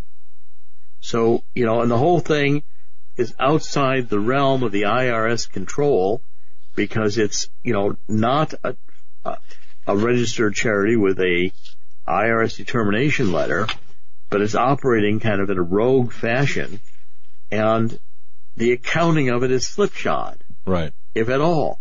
Right. And is the Clinton Global Initiative a separate corporation? Is it a program of the Clinton Foundation? What's its corporate status? Well, again, that's problematic. Do they have separate accounting, or is everything consolidated into one financial statement? Well, sometimes they separate account and sometimes they consolidate. And so by the time you're finished looking at the Clinton financials, you've got a complete mess. And that's the nature of everything they've done. Yeah, now I've got a couple of questions, actually about 3 or 4 questions. And by the way, we're going to forego the bottom of the hour break and give you the extra time, Dr. Corsi, and that way we can just cram as much in as possible. But again, the essence of the book, Partners in Crime, to our viewers and listeners, I believe personally, after reading this, you could use this as the basis for a criminal indictment. Easily. And I'm just astounded that I haven't seen that there is none. But now, I guess working backwards here, where does the Clinton Foundation and the various offshoots, where does that stand today, given the fact that she's kind of irrelevant in the presidency? She didn't assume the presidency. Where does it stand today? Well, they have not closed the Clinton Foundation down, and they continue to talk about they might hold another Clinton Global Initiative meeting. Now, I think they're finding that with Hillary having lost the presidency, they're not able to do influence peddling. Not able to sell the kind of pay-to-play scams, because they can't deliver anything out of, as they could when she was senator or when she was Secretary of State. And so I think their contributions are way down. But they have not closed the foundation, and I think they're going to try to revamp it in order to be the stage for Chelsea. Because the Clintons seem to want to stay in the game in order to promote Chelsea's political future. And then I've just started writing with Charles Ortel some articles this week in Infowars.com, where now you've got the Barack Obama Foundation, which is playing the same game. They have a IRS determination letter to do the presidential library, the Barack Obama Presidential Library in Chicago. But if you read the rest of the articles we'll publish this week and next week, they are merging in a program from the White House called My Brother's Keeper Alliance to find mentors for inner city kids. But again, you can't merge a program from the White House into a foundation, and there's no IRS approval for the foundation that was constituted to build the Barack Obama Presidential Library to go off onto a inner city kids charitable mission. But it doesn't seem to bother Barack Obama any more than it bothered the Clintons. And, what we have here, if this does not get investigated and prosecuted and shut down, is, you've set up a scam where future presidents who are rogues can come out of the White House or any other head of state, create their foundation, and go on an international plundering scheme. Wow. And that's one of the reasons I think I'm so determined to still continue to pursue this and see if we can't completely shut it down and bring the Clintons to criminal justice. I agree, and I think that needs to happen because and again, reading the book is Partners in Crime, ladies and gentlemen. It's a great book, and it could be used. It could be laid on a U.S. attorney's desk, prosecuting attorney's desk, and depending on the intellectual honesty of that prosecuting attorney, could be used as the basis for a criminal indictment, I believe, against the Clintons. That's my view anyway, because it's so detailed and so well documented. But, okay, during her tenure as Secretary of State, I mean, she really just used her position, sold her soul, sold the United States out. What was the most egregious, in your view, the most egregious part, crime or activity, I should say, when she was Secretary of State? I think it's the one in terms of the Frank Juster in Canada and the fact that this was a guy who was a penny stock dealer who decided he was going to go into the oil and gas business, the uranium business, and began with Bill Clinton to try to get uranium contracts out of Kazakhstan. They finally set up a company, Juster does, and gets Russia involved. They make contributions out of Canada to the Clinton Foundation, and they end up getting 20% of all uranium in the United States through a company that Juster set up that's now owned by Russia. So the Clintons managed to get through this Committee for Foreign Investment in the United States, a acceptance that it would be just fine if, this company set up by Frank Juster, now owned by Rosatom in Russia, ended up with 20% of all the uranium in the United States. Now that's just egregious. I mean, can you imagine if George W. Bush had tried something like that? Oh man. And well, there's, I mean, if the progressives and Democrats are talking about Russian collusion, my goodness, they invented Russian collusion, at least economic collusion, for self-enrichment and selling America out as well, given the fact, given what uranium, could be used for. Well, or also, I mean, they decided in 2002, basically, that they were going to go after this HIV/AIDS, and they were going to get with Ira Magaziner, who's one of their long-term criminal buddies in Massachusetts, and they were going to go to basically India, where they could get generic drugs, discount for HIV/AIDS, and send them to Africa. Well, the drugs they bought were poison. They were defective. They couldn't cure anybody. They probably do more damage than good. And they brought the defective drugs again with their criminal buddies in India, and they conned this Unit Aid, which is a taxing scheme on airlines, which about 5 countries participate in. France is the major one, which run through the World Health Organization, part of the UN in Geneva. And the Clintons end up saying, well, just give us that money. So they end up with $400 or $500 million out of Unit Aid, again, which no determination letter. They set up a Clinton HIV/AIDS initiative, which is not a separate foundation. They get shut down, by the way, in Massachusetts. Massachusetts becomes so angry at how they're operating the foundation, they shut them down for a year. But they continue operating in Massachusetts. That's where they run the HIV/AIDS initiative out of. They essentially scam Unit Aid out of at least, I'd say, $500 million. And there's no proof they cured anybody of HIV/AIDS. But yet, while Hillary was Secretary of State, they go about, saying all the good work they've done to cure HIV/AIDS through the foundation. The money largely goes missing. The accounting is shoddy. They bring in countries like Ireland into the scam.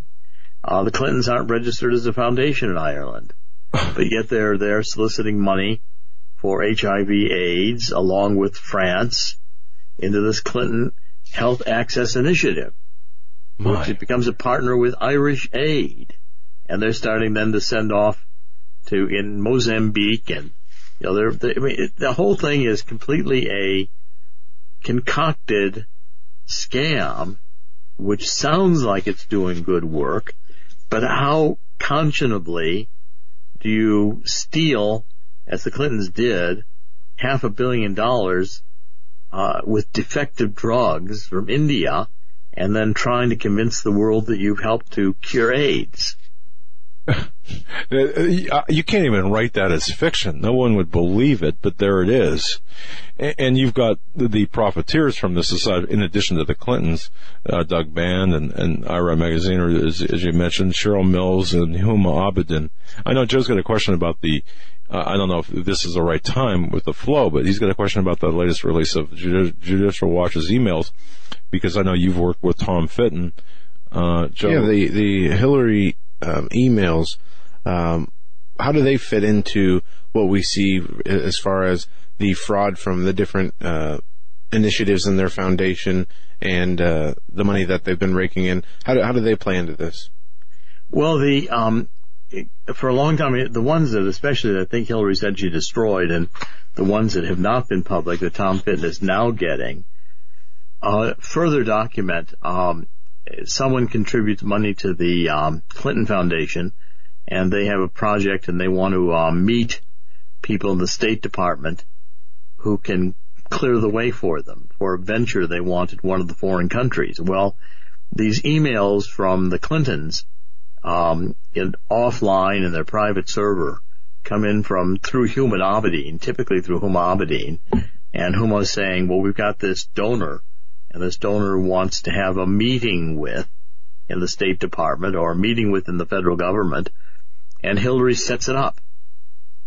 And then the donor uses that meeting for a business purpose somewhere in the world, and basically the emails document the pay-to-play scandal, where people who are contributing to the foundation know that that's the price in order to get the attention of Secretary of State Hillary Clinton to open a door for you within the State Department or within the federal government.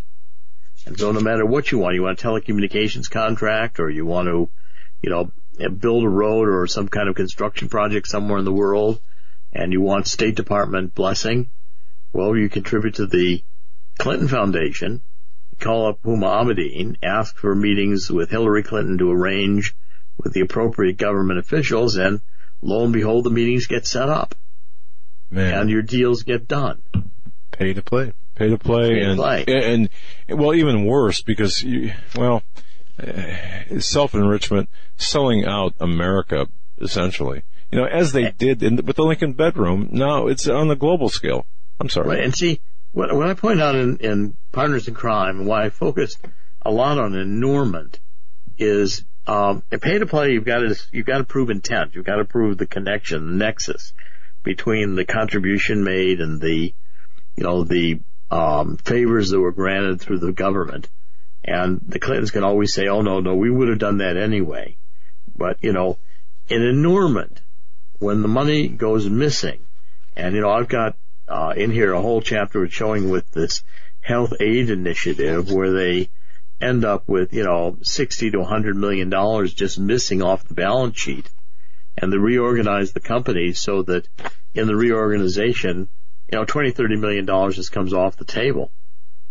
Now, you don't need to prove any intent. All you have to show is that the lifestyle, and the Clinton Foundation, you can demonstrate regularly, is running at maybe 3 to 5% of the money they bring in actually being spent on a charitable purpose. Wow. With the rest of it going to salaries, overhead, expenses, travel, lifestyle. I mean, the Clintons are, spending 96% of all the money they take in to spend to use 4% of it for charity. Hell, they got to pay their bills, though, Dr. Corsi. My goodness. Right. Got to pay their bills. I'll tell you what, if I ran this agency, or, our network like that, I'd be strung up and hung, but in jail. But nonetheless, wow.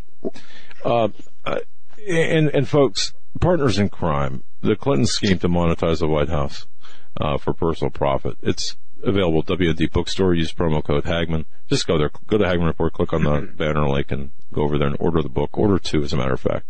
It's a great deal. One for your neighbor. Because people need to see this.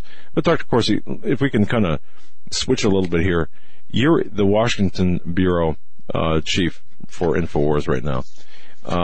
Can I ask, can we just veer a little bit, and it's up to you, but what are we seeing taking place with this Mueller, Manafort, my goodness, this revelation about the 2 FISA, wiretaps, and of course now the lies by DNI Clapper, and, what did Obama know? And you've written extensively about this, or about the troubles, but what are we seeing right now with what's going on in Washington, as in your capacity as the Washington bureau chief for Infowars.com? Well, I'm concerned, and I've been trying to warn the White House. I think, first of all, I've written extensively about both Comey and Mueller, who have a long history of being Clinton fixers. One of the more egregious cases there is the HSBC Bank. I'd worked for 25 years in banking before I began writing, and I switched careers when I wrote Unfit for Command. And John Cruz, who had been an officer in HSBC in Long Island, brought about 1,000 pages of customer accounts, and he was trying to get somebody to pay attention to him. Well, I looked at him and I saw immediately that HSBC was running a money laundering scam. And I started writing about it at WorldNet Daily and WND, and we brought it to the attention of the Senate Permanent Investigating Subcommittee and the Department of Homeland Security. Well, it turns out HSBC was running billions of dollars in drug money and terrorist money around the world, hundreds of billions of dollars.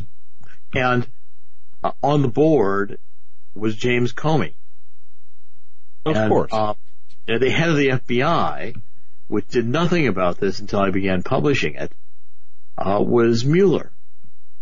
And the U.S. attorney who was in charge of prosecuting this was Loretta Lynch, the Southern District. Eric Holder was the attorney general. Well, finally, they negotiated a $1.9 billion fine from HSBC, but nobody went to jail. Now, I'm sure that the Obama administration was into that hip deep, and that the CIA, and a lot has been written on this since Iran-Contra and since the disclosures of the Vietnam War, the Church Committee and others, but especially the Tower Commission, knowing the CIA has been deeply involved in the international drug trade. Now, you can't have an international drug trade without laundering money, because, trucks full of $100 bills don't do you much good. So this was a criminal scheme that CIA had to know about, probably was operating. The FBI had to know about it, as well as the Treasury. Everybody was hiding it. And Comey is on the board. No real penalty to Comey. Mueller's head of the FBI had done nothing to it until we exposed it. Loretta Lynch organized the criminal penalty. Everybody walked free. Now, those are the people who are also involved in dismissing the Mark Rich pardon. And it goes on and on with the number of things that, Comey was involved in, not just Hillary's emails, a long sequence of saying, we're not going to prosecute. And Mueller going right along with it. Now, they're in there, and they're going to do one thing. They're going to try to prosecute Manafort and probably General Flynn on the Russia involvement one way or the other. But regardless, I'm convinced they're going to charge President Trump with obstruction of justice because he fired Comey, and put the crisis in, saying, well, he needs to recuse himself. Or do they charge him in a criminal court, not just impeachment? And they're going to do it.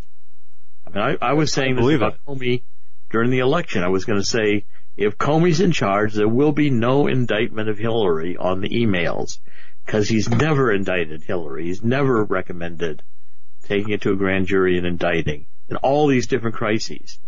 And twice he exonerated Hillary.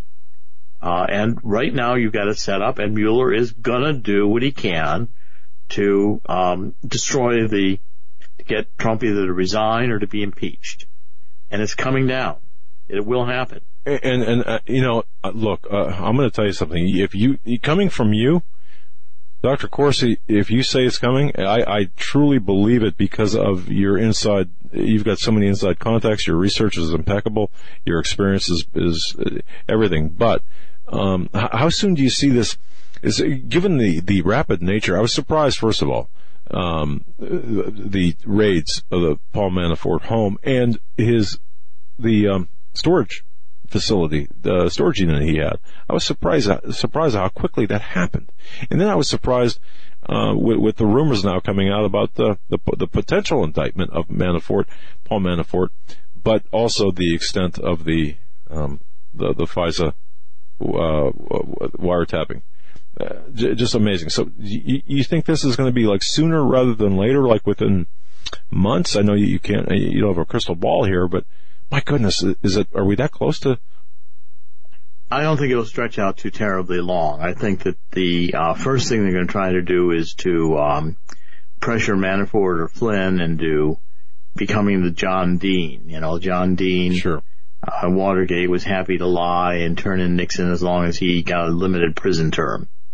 And he was the one who cracked in the Watergate to work with the prosecutors, special prosecutor. I think they're going to try that. I mean, the idea of breaking into Manafort's home at 5 a.m. and photographing all the suits in his closet and all the Italian suits in his closet and, bring off, that's unnecessary. That's thug tactics. That's, sure. Manafort's not going anywhere. He'd be happy to turn over all that to the FBI in a reasonable. All they have to do is go get a search warrant and or request that the material be turned over, and I'm sure Manafort would work out the arrangements and turn it over. Right. Very civil process. But to come in like thugs in the like the Gestapo knocking down your door at 5 a.m. while you're in bed with your wife. I mean, this is really frightening kind of behavior on behalf of the FBI. And where's Jeff Sessions? I was just going to ask you that. What's up with that? I mean, the only way you're going to be able to get any containing on this is if you immediately begin an investigation of Comey and Mueller. Right. And there's plenty of information out there to investigate the two of them, and they should be investigated. And then also, I mean, we've got Comey, who had the tarmac meeting that went on with Bill Clinton and with Loretta Lynch, and Comey was told to change the definition of the criminal investigation into a matter, a proceeding, which was Hillary's meme at the time. This is just a procedure. It's not a criminal investigation. And the cover-ups, the lying, the writing memos to himself that he refuses to hand over, all of these are issues to me which would more than justify firing Mueller and going after both of them. What about investigating Obama? Yes. For the extensive wiretapping that we now know was done, and I've been reporting this since March, of Donald Trump and his campaign. And wiretapping, electronic surveillance through the NSA. Yep. You have James Clapper under oath asked if U.S. citizens are still being under electronic surveillance from the NSA, and he says, not wittingly. Or that answer means yes. Right. What do you mean not wittingly? As a director of the DNI, that answer, if that was even a genuine answer, that would be frightening as the director of the DNI, or the DNI. My goodness. And from everything that Snowden has released, and I have no reason to believe that any of that was false, the NSA is essentially collecting electronic surveillance on every American. Right. Now, whether they read it or they don't read it or they just archive it, they've still got it. All phone calls, all Skype messages, all emails, everything is captured and archived in this, glass puzzle palace that is the NSA. Well, who's gonna check the NSA? I mean, both the NSA and the CIA are rogue. We know this going back to, Americans just seem to have a lack of, ability to remember this, but go back and pull out the Church Committee on the, extensive lying the CIA did to cover up their involvement in the Kennedy assassination. Fully documented in the Church Committee. Which you've written on your book at WND Superstore, I believe. I've written extensively on the Kennedy assassination and the CIA's role in it. Yep. Look at the CIA and Iran-Contra, the Tower Commission. Yep. Look at the CIA's role in Mossadegh in Iran. Yep. Or, in Guatemala, where they assassinated the head of state for a banana company. That John Foster Dulles and his brother Alan Dulles had stock in. It's fully documented that the CIA has been and continues, I believe, to be a rogue operation. Not an intelligence gathering operation, but a covert action, within the American government that is the deep state, the pinnacle of the deep state. And together with the NSA, they have all this information. Why aren't we investigating President Obama for the unmasking? Susan Rice. We've got McMaster still giving Susan Rice security clearance. Exactly. This is you wrote ridiculous. On that. Yeah, it is. Now, we only have about 3 minutes left. I can't believe how quickly this time has gone. You've got the floor. 3 minutes, I believe. Well, I'm writing a book now on this, and I'm very concerned that if Trump doesn't fight back, and he can fight back, but he's got to understand that a coup is underway, and the deep state does not intend to allow Trump to rule. And he better take a hard lesson from John Kennedy, because in the final analysis, if they can't control him, they'll assassinate him. And the attempt's going to be made in the next 6 months to either get Donald Trump to resign or to get him impeached or to declare him mentally incompetent. But Mueller is going to play a big role in that. How quickly is it going to come down? I think it could start coming down in the next 60 days.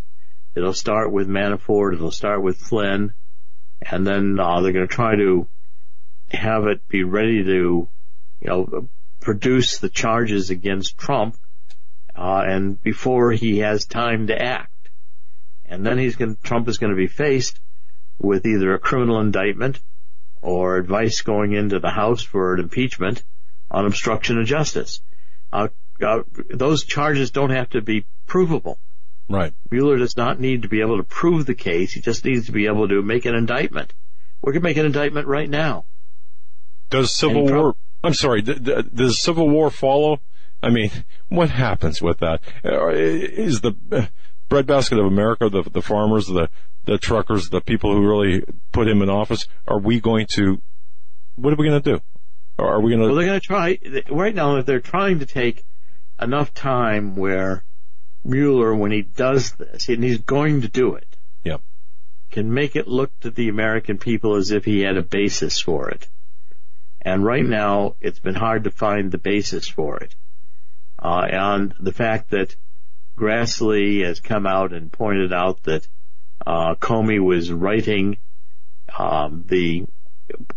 basically his statement that was going to exonerate Hillary before he'd heard all the testimony, was a setback to Mueller's plan to bring obstruction of justice charges. But the whole meme on the Russian collusion has largely fallen apart, although they probably will find technical violations and other issues on which to charge Flynn and Manafort in the attempt to get them to agree to cooperate with the special counselor and to say that Trump knew everything and he was guilty from the beginning, just like John Dean did. But I don't think that's going to work. So it's probably going to take them into sometime early next year before they're really able to make their move against Trump. But it's underway right now. It's being considered. That's the assignment Mueller was given, and he intends to do it. Wow, that's, we suspected as much as they were going to try, and whether he's successful or not. He obviously has the help of the media. He has the help of, academia. He's got the help of just about everybody out there aside the American people who voted for Donald Trump. Dr. Jerome Corsi, thank you so much for joining us tonight with this insight into both the fraud that is the Clinton Foundation and the Mueller investigation and where they plan on taking that. Dr. Corsi's book, Partners in Crime. Go to World Net Daily Superstore to get that promo code Hagmann10 or Hagmann for 20% off the book, Hagmann10 for 10% off anything there in the World Net Daily Store. Dr. Corsi, you are a fantastic person. I'm so glad you're the bureau chief in Washington, bureau chief for InfoWars. We'll be talking to you soon. God bless you. Thank you so much for your gift of time tonight. My great pleasure to be with you tonight. Thank you. All right. That was Dr. Jerome Corsi. Folks, you're listening to the Hagmann Report. Network break. Give us 3 minutes and we'll be right back.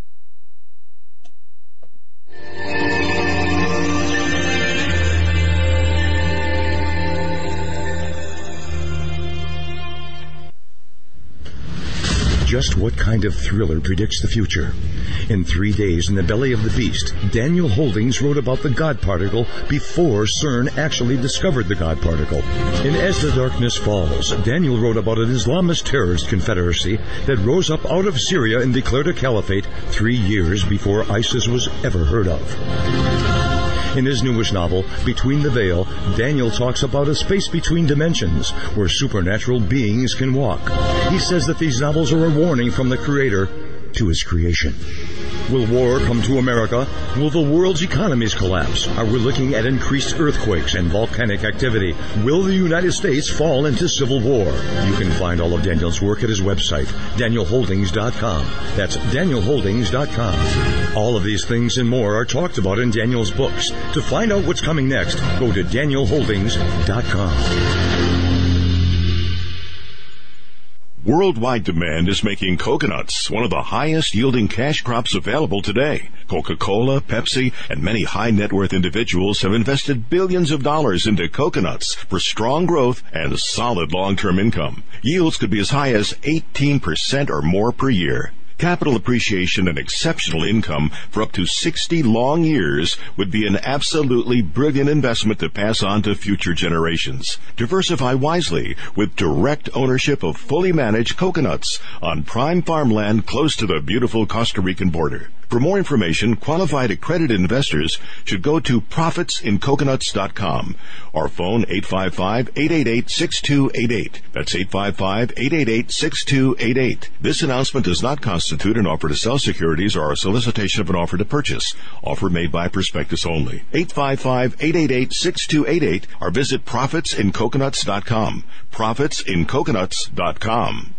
You may never look at your city, town, or its people the same way ever again. Stained by Blood, a murder investigation based upon a true story by private investigator Douglas J. Hagmann.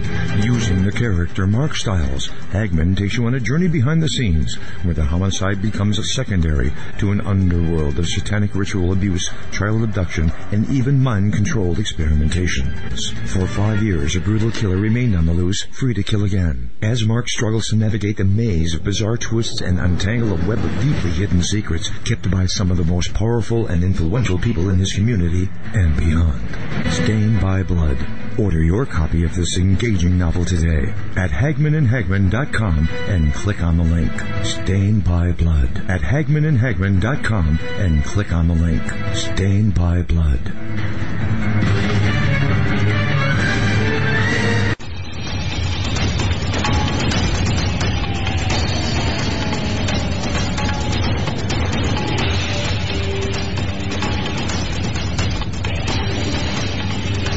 Ladies and gentlemen, to our third and final hour on this Tuesday edition of the Hagmann Report. And each and every Tuesday in hour number 3, we are joined by Stan Deyo from StanDeyo.com. Tuesdays with Stan.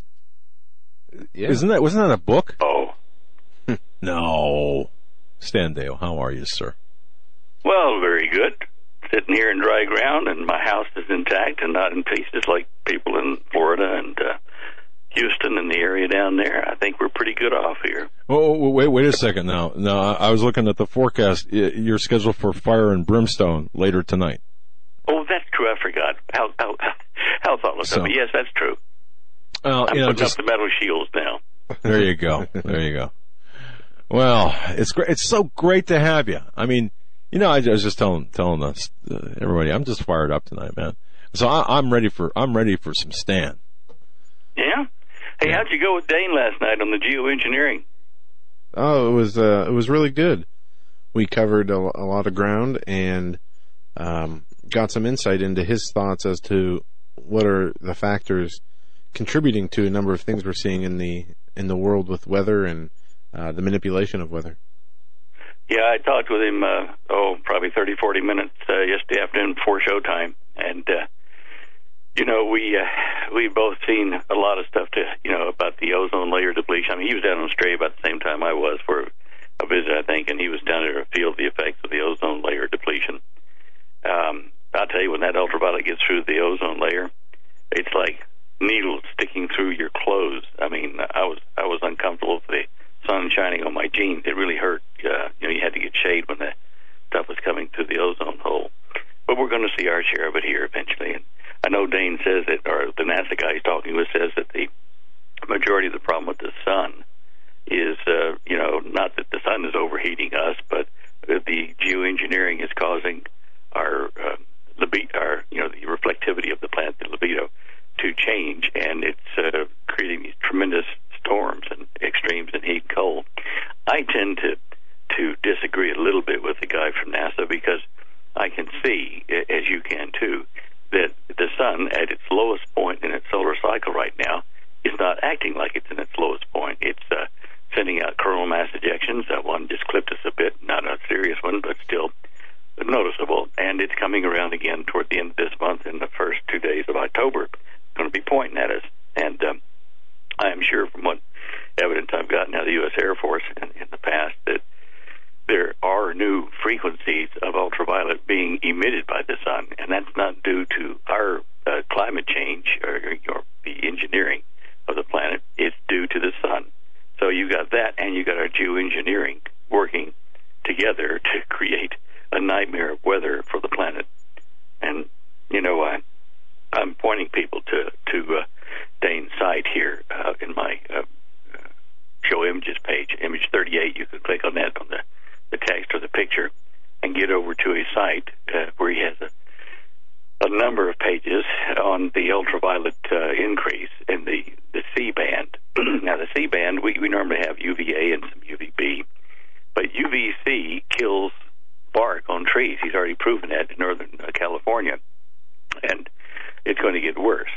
You don't want UVC band radiation to get you, but it's intensifying. And on one hand, I can applaud what Dr. Teller and the guys wanted to do with putting fine particulates in the upper atmosphere to reflect some of the solar energy and cool all parts of the planet to not allow this global heating to occur, whatever the cause of global heating is, of course. But I do applaud the effort to try and stop that. But the problem is all of us that are working on engineering a planet, planet changes, not terraforming, but atmospheric changes.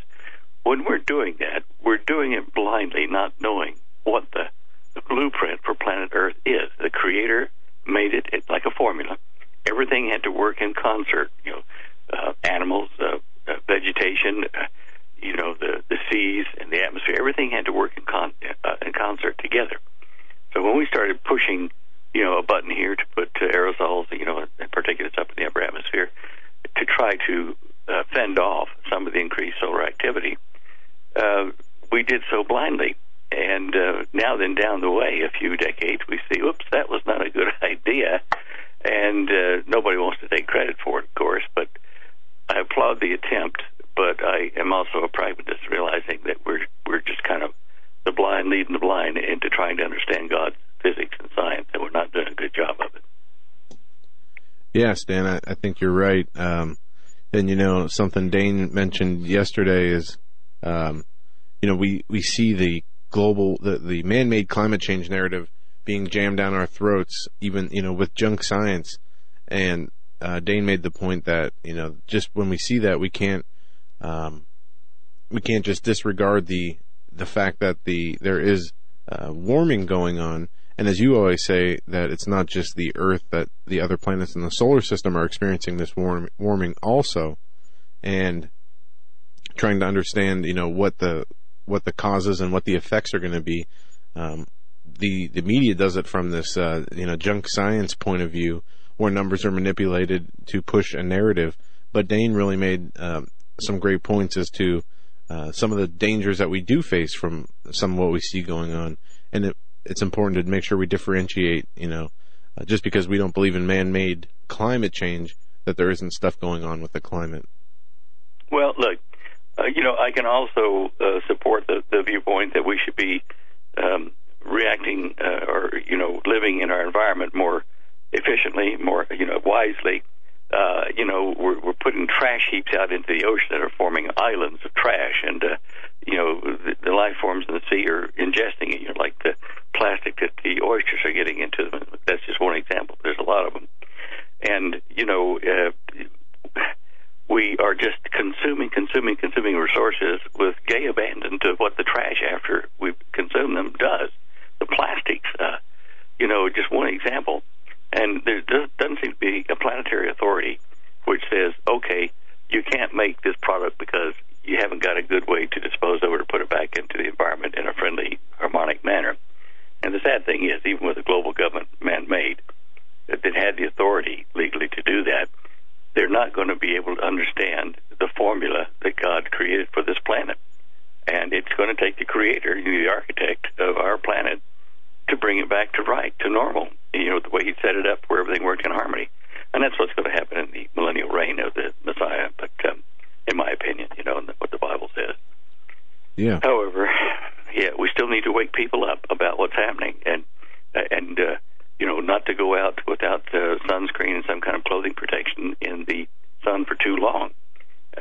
Dane also has a bunch of color brochures he'll send you just free. Just go to his website, to Image 37. You click on that and go to his engineering website. I can send you the stuff to spread out to pilots and friends and people who make a difference in the society around you to address this problem, to realize that the efforts by the tellers and everybody else that got into the aerosol stuff have failed, and we need to personally take responsibility and get involved in trying to do the best we can to limit our impact on the environment. Sadly, one of the biggest impacts is the numbers of people just living and breathing and eating. And, without birth control in some of the Asian countries and India and stuff, our population has grown to where it's no longer sustainable with our biosphere. Anyway, that's a huge argument, but anyway. Okay, Stan. Well, jump into our next topic. We have a lot going on today. We have the 32-year anniversary of the earthquake in Mexico that killed over 5,000 people, and another earthquake that happened today that they're still pulling bodies out, and the death toll continues to rise. And then we also have the Hurricane Maria that is in the Atlantic as it's inching closer towards Puerto Rico. Where do you want to go, Stan? Well, I think Maria is probably going to peter out and, dissipate itself fairly shortly into the Atlantic. But the number of these hurricanes that and the strength of them and the closeness to, our east coast into the Gulf, and also over the Mexican side on the southwest corner of North America, all these are rather, remarkable. We've had a good run of some 10 years where we've had minimum hurricanes, but these have come back with a vengeance. And again, years ago, I've been telling people, because of the changes in the sun, at least that we're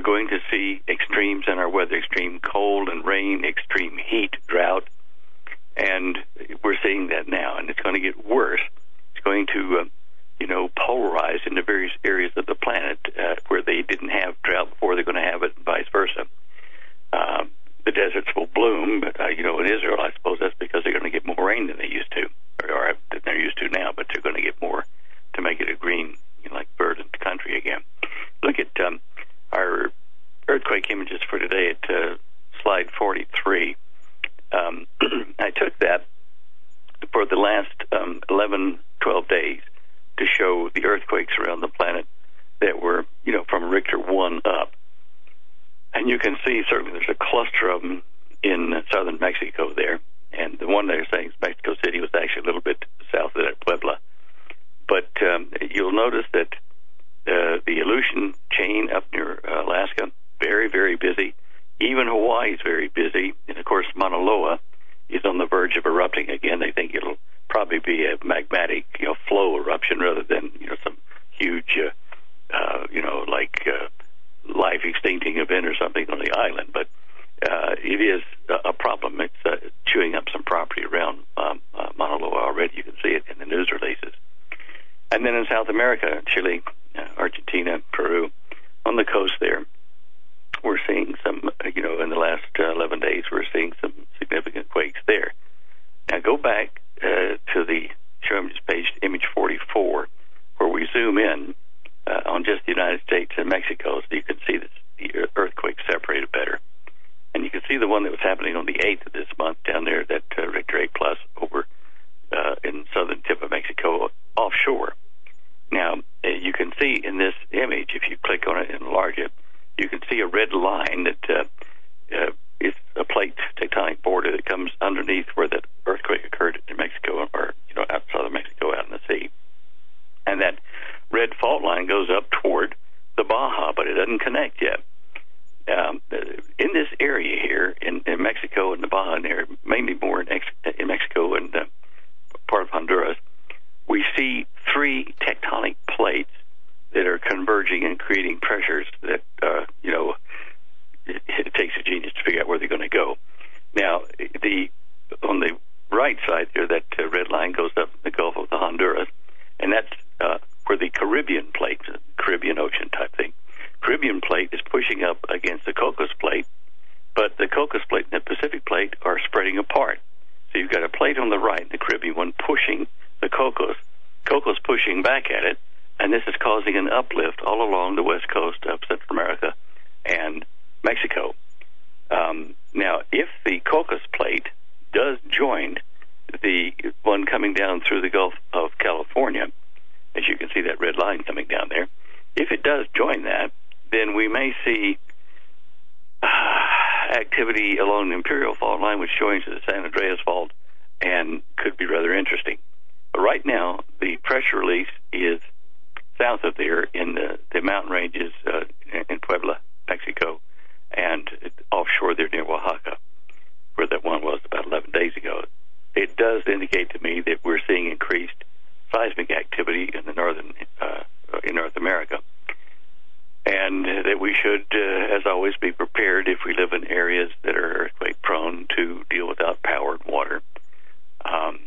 In fact, I'll get onto that thing in Houston in just a minute on that, what Harvey did to Houston. I did read where a bunch of the Hollywood notables, the stars, got excited when they had a 3.5 earthquake in L.A. here yesterday. And, I'm thinking a 3.5, heck, I've been in one of those, no big deal, but they're running around like scared little hens saying, is this the big one? Is this the big one? Oh, dear. They aren't prepared for it. They think the big one is never going to happen. It's out there in La La Land. But I was amused to see them now panicking over a 3.5 earthquake. When 112 people are already dead down in the little town there in Puebla, which, the buildings fell on them and it didn't just shake their dinner table. Anyway, that's my rant on the earthquake thing. Hey, go up to image 47, the situation with Harvey in Houston and surrounding areas. Now, I'd said to Holly when the hurricane was happening down there and the flooding was occurring, I said, look at what happened around here in sleepy little Pueblo West where we live. We had a windstorm here, 6-7 months ago, and the other roofs that took off, great sections of the tiles, but still left the roof intact. And it bent a few street signs over to the right and down to the ground, the metal ones, and a couple of flagpoles got bent over like that. So, it wasn't anywhere near the impact that the hurricane would have. But, okay, we thought, well, we'll call the insurance company. We see we had a few tiles missing. So we called them the next day and said, okay, let's get this started. We were among the smart ones because we got our thing fixed within a few weeks. The guys that we talked to were booked out until the end of this month, and that's from back in like May, June, before they could get to some of the houses around us. And there weren't that many damaged, but it takes a lot of work to get a crew up there, rip the old roof off, and put a new one on. And I looked at Houston and I thought, dang, well, first of all, they've got to get crews in to build the houses again because the houses are destroyed.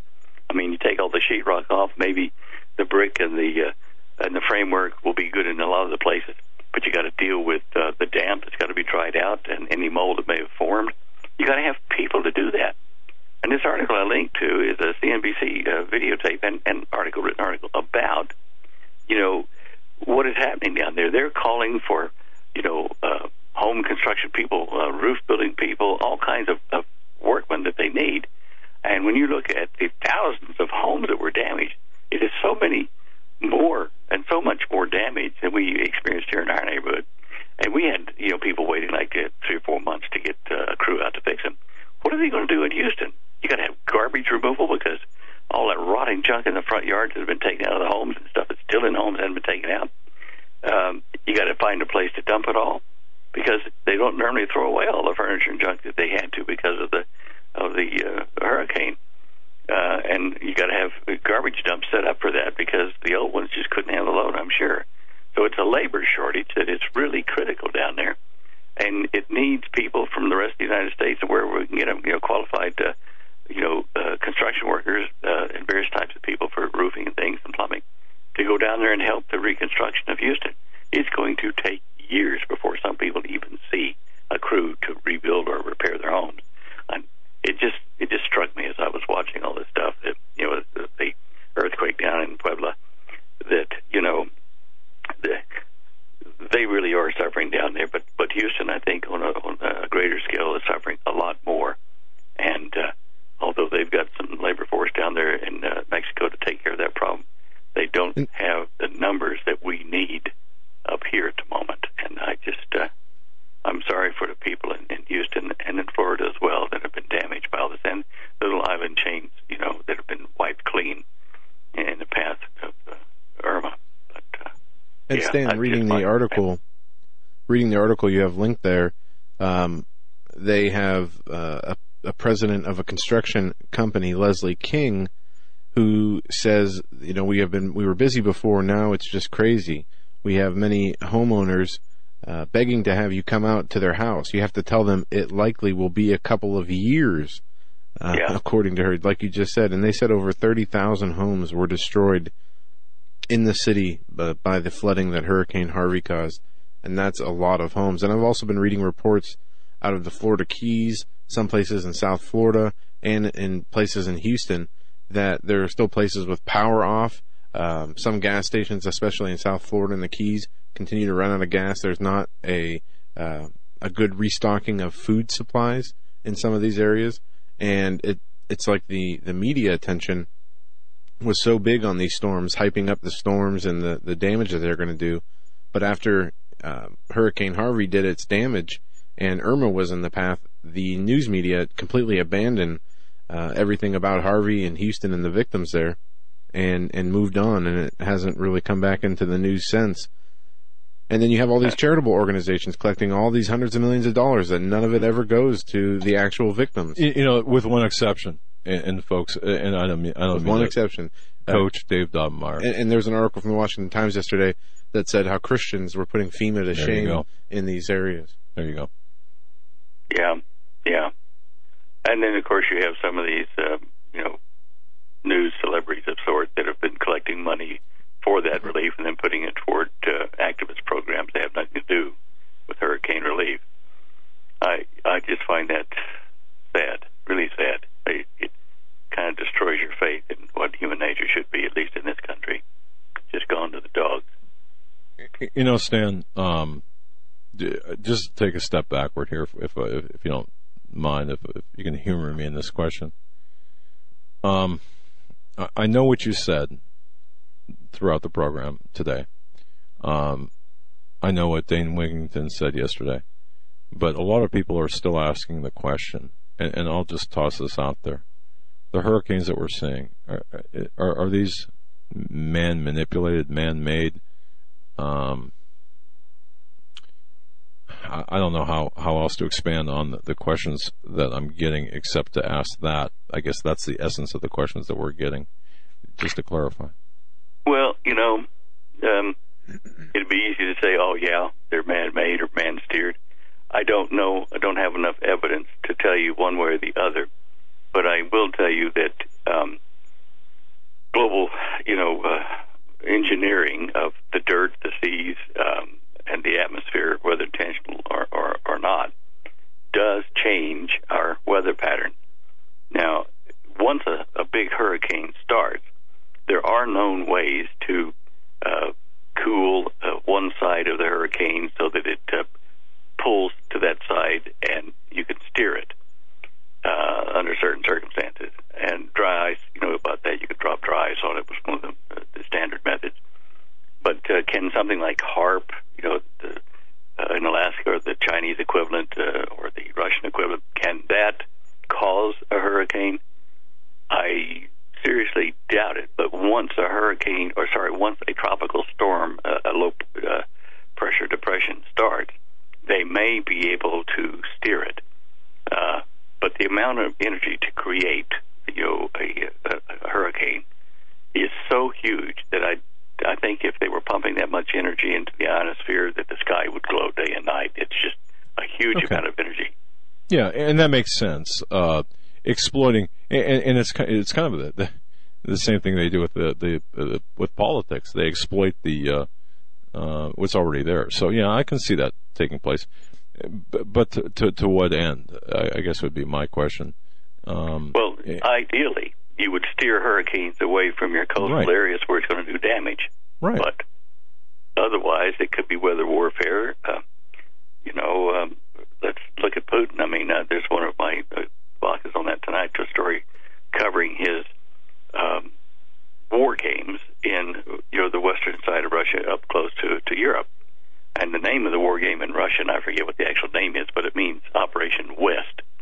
Now, is that a westward move, or we're going after the Western nations, or has it just been named that just to go to the United States and Europe?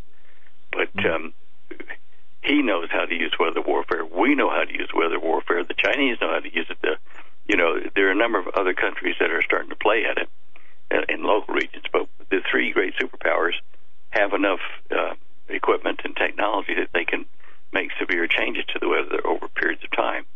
If they all try to do it at the same time, as I've said before, if they're using electromagnetic radiation, if they're using warming of certain parts of the ocean or land by some microwave burst or whatever, if they're all doing it but not in concert, the results are going to be unpredictable. And because Russia is fairly protected from like seacoast waters and stuff, it's fairly locked in. It's safe from the huge coastal hurricanes and stuff like that, but not safe from tornadoes and storms that are created over seas but move inland over them. However, the most damage is when we get a hurricane like we've had, or several like we're having now. Did they do it? Did someone do it? I don't know. Okay. They have a treaty. They made a treaty in the 70s, that was finally ratified in 1980 to stop weather warfare between Russia and the United States. Didn't include China, but anyway.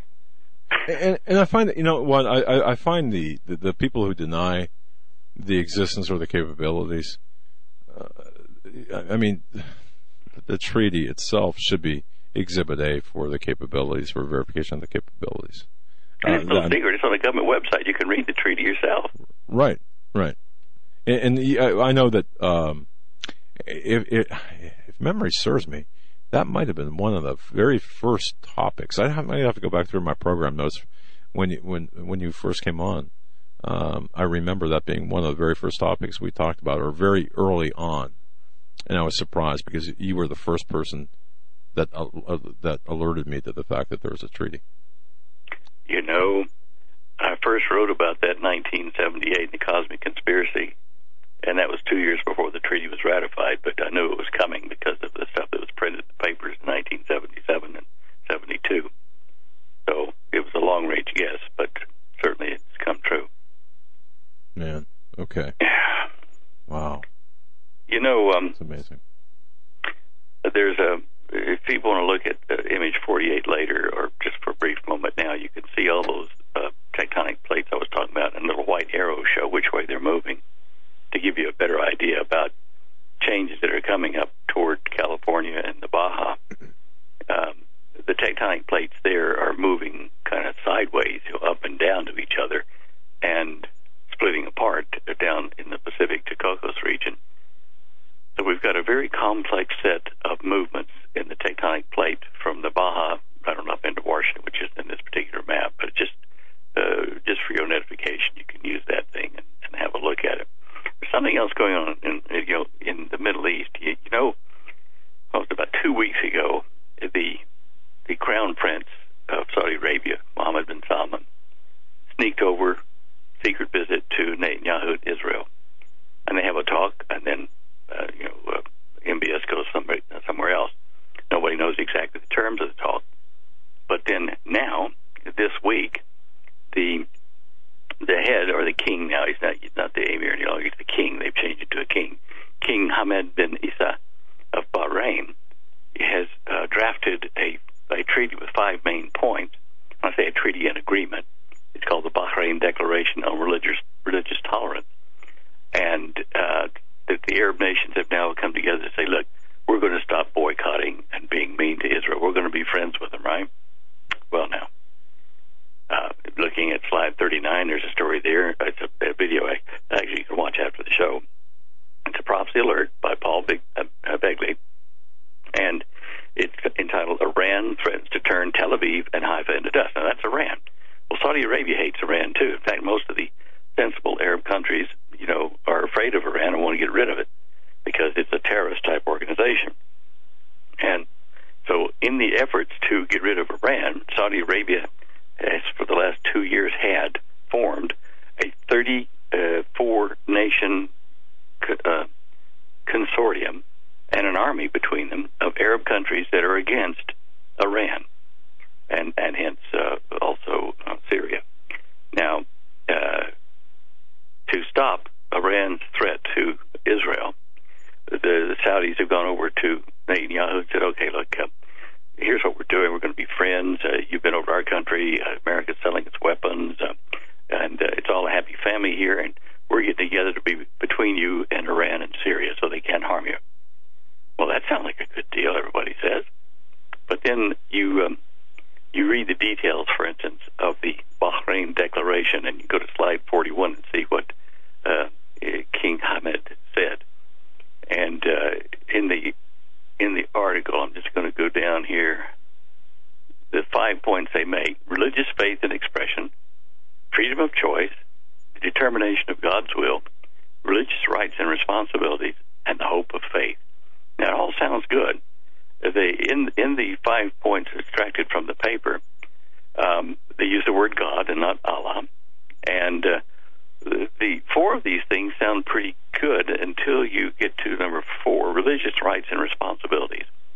We acknowledge that God expects more of those in positions of spiritual and temporal authority, and people of all faiths should be accorded the right to congregate to worship, educate, celebrate, and practice the requirements of their respective faith. Now, unless you're familiar with the Quran, you're not going to realize that practicing the requirements of the Quran, of the Islamic faith, means to do away with Israel and the United States, the people of the book, Christians and Jews. That's practicing the requirements of their respective faith. This is not worded well, and it's done so, I'm sure, kind of, to lull people into saying, oh, this is a good deal. But it's not. It's what it doesn't say, but what the right gives that is, a warning to Israel and the United States. This consortium of Arab nations, going to be the Psalm 83 war or something. There's something forming there. That's very interesting, and I'm reading through this now, Stan, and I don't know. You've been paying attention to specifically Saudi Arabia, the Saudi princes, and this area for a long time, and things to watch from these areas, and it's pretty interesting to see this going on. But you're saying that this is not a good deal like they're making it out to be. No. I think it's going to be a chess move on the part of Saudi Arabia and the allied Arab nations. Bahrain is a very rich country, and they've, become friends with the Saudi prince, and the Saudi prince is now to the point where he needs to have control of the country, and his father is fixing to abdicate, so the Saudi prince, Mohammed bin Salman, is locking up people, getting rid of people as well in his country that would be a thorn in his side when he takes formal power of Saudi Arabia.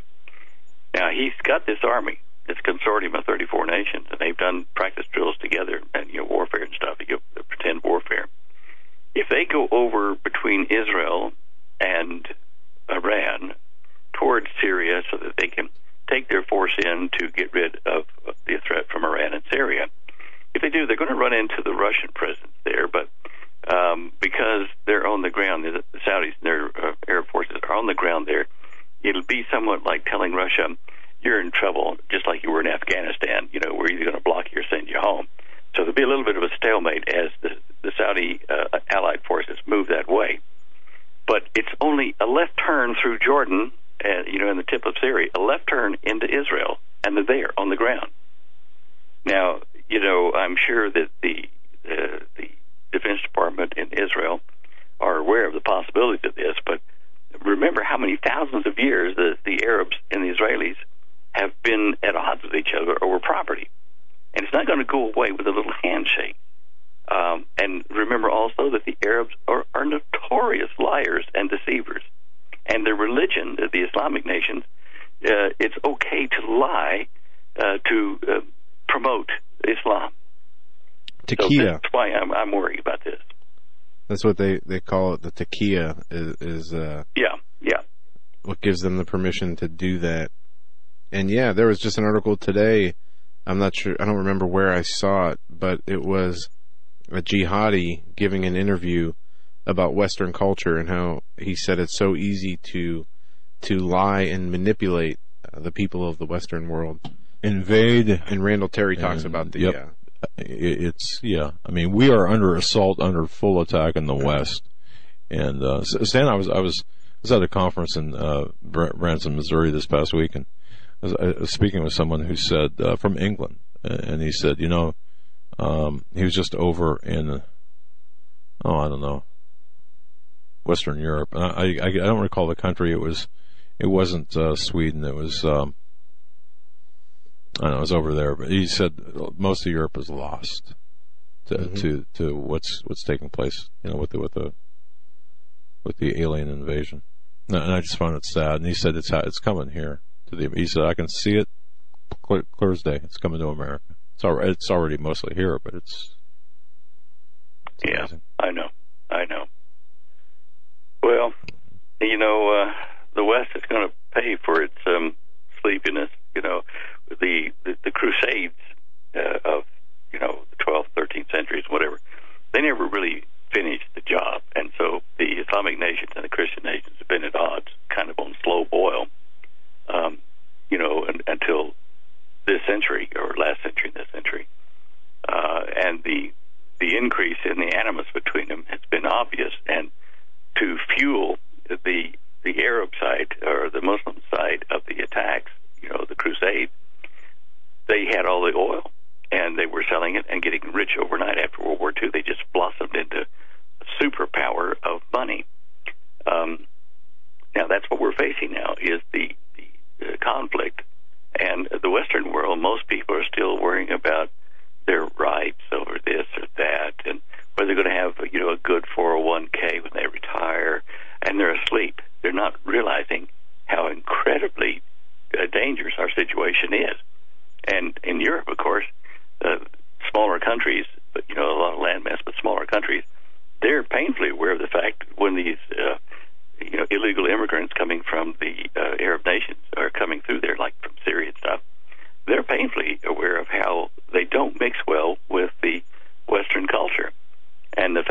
are coming in to disrupt their countries.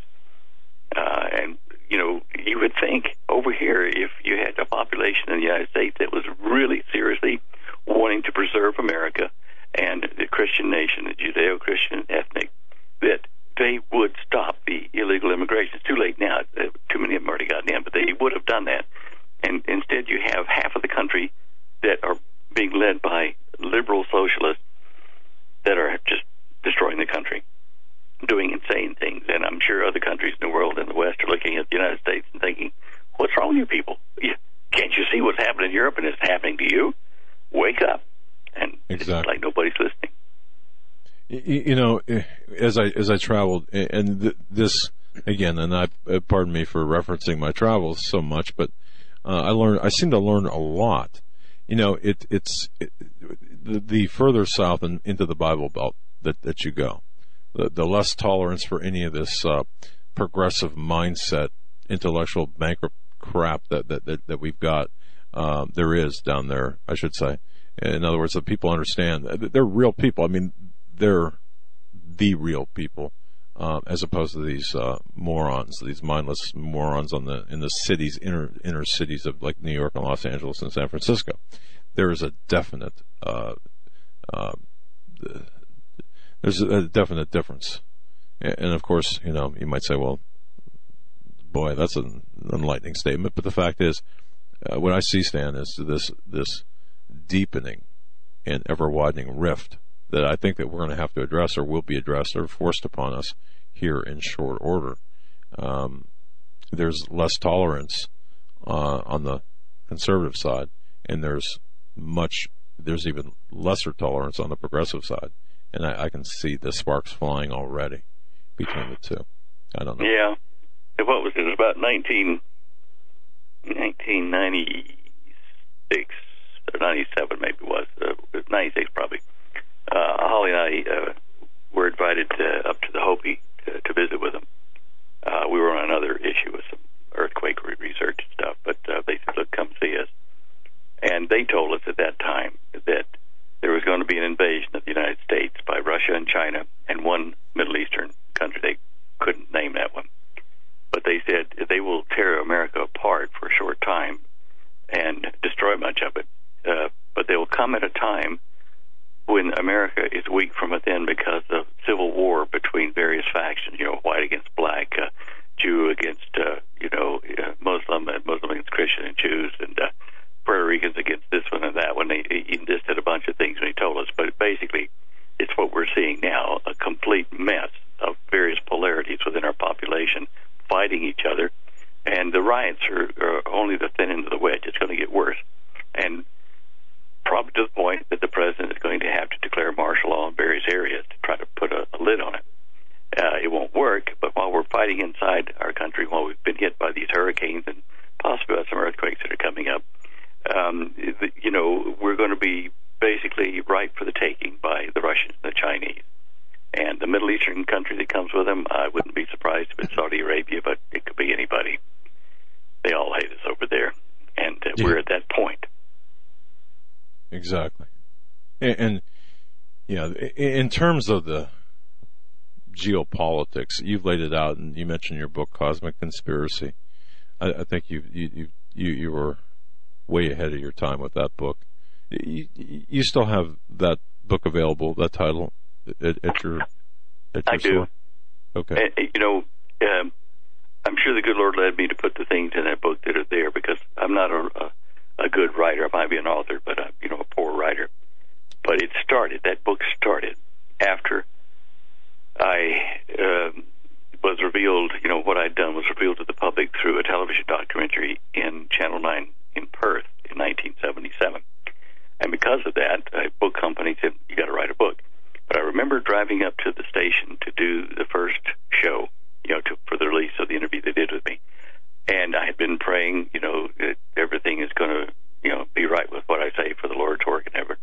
And I felt this warm thing like honey start at the base of my skull, right where the little dent on your spine is there, before your head joint.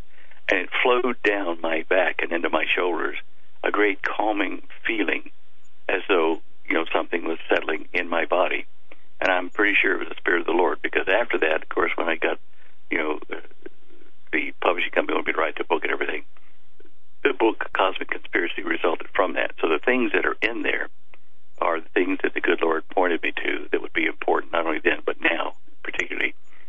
the next few months about what's going to happen as far as the world government. On page 200, I haven't changed the first 200 pages of the Cosmic Conspiracy ever. I've just added things to the end. And on page 200, there's a map of the world being divided up into 10 regions, just like it's spoken of in the prophecies, that a world government will form, and there will be 10 nation states. And they list the countries that will be in each one.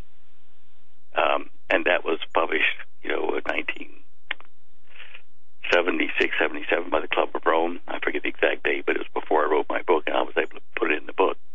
And I did meet Dr. Pache, the head of the Club of Rome, briefly in Melbourne, before I wrote the book. So I'm telling you that these things that were chance or quote-unquote accidents weren't. And so if you're finding things in that book that are, amazingly accurate this far down the road for what's happening now, it's because the good Lord put them there. Okay. Amen. And there are. I mean, the Cosmic Conspiracy. We're in such a mess at the moment on the whole planet. There you go. Yep. That people are they've really lost faith in their established government. In Europe, you can see how the heads of the various European countries, have failed their people by letting the illegal immigrants, these refugees, come through and settle in their countries and virtually destroy them. And so the people of these countries are thinking, what do we elect these people to do? What are they doing sitting on their thumbs? They're not protecting us. Anybody, blind Freddy can see this isn't a good idea. And so the people of Earth are getting more and more dissatisfied with the leadership of the planet. We're at the verge of a nuclear war over the Rocket Man issue, and we're at the verge of the Rocket Man. I think that was so cool. I love that. He must have laughed when they were writing his speech about that, because that's that Rocket Man, that works for me. Yeah, me as well. And Schumer come in saying, "Oh, that was belittling. He shouldn't have said that." I'm thinking, "Oh no, he should have."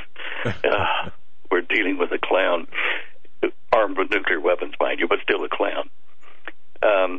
But here we have the threat of nuclear war. We have weather catastrophes that are increasing. It's impacting our various countries that grow produce and sell it all over the planet. In the wake of what's happening in Houston and in Florida, we're probably going to see a rash of various diseases, that will be spread by mosquitoes and by dirty water and things like that for a few months or years, which will be, quite sad. But it's part of the what would you call it, pestilences that will occur. People are unhappy with that. People are going to be unhappy with our economy more so than they are now, especially when the economy collapses, when the share market collapses. The whole world's going to know about it. People are afraid of that and seeing that coming in, the various economic reports that are being published now. And, like Bitcoin is under attack, and people that have gone off into these digital currencies could be losing it all. Financial, weather warfare, nuclear warfare, food depletions, possible pandemics that may start out of, like cholera stuff that may start out of these natural disasters. And, population migrations, like we're seeing illegal immigrants all over the world, not just here. These major curves are driving people of Earth, the people, not the leadership, but the people, to say, can anyone solve the problem? And when I wrote The Cosmic Conspiracy, I wrote it knowing that there would come a time like this, and that the people would be led by these engineered crises to adopt a one-world government from an institution that has no political or religious or cultural bias that comes from off-the-planet type thing. And that is the great deception, I think, that Jesus was speaking of in Matthew, that's going to deceive the whole world, except for those who are in his bride, or those that are his believers and followers. They will see that this is the great deception.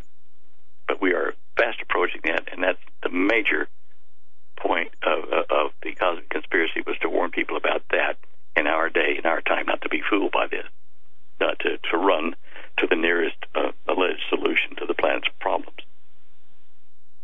If I can do this, I don't know.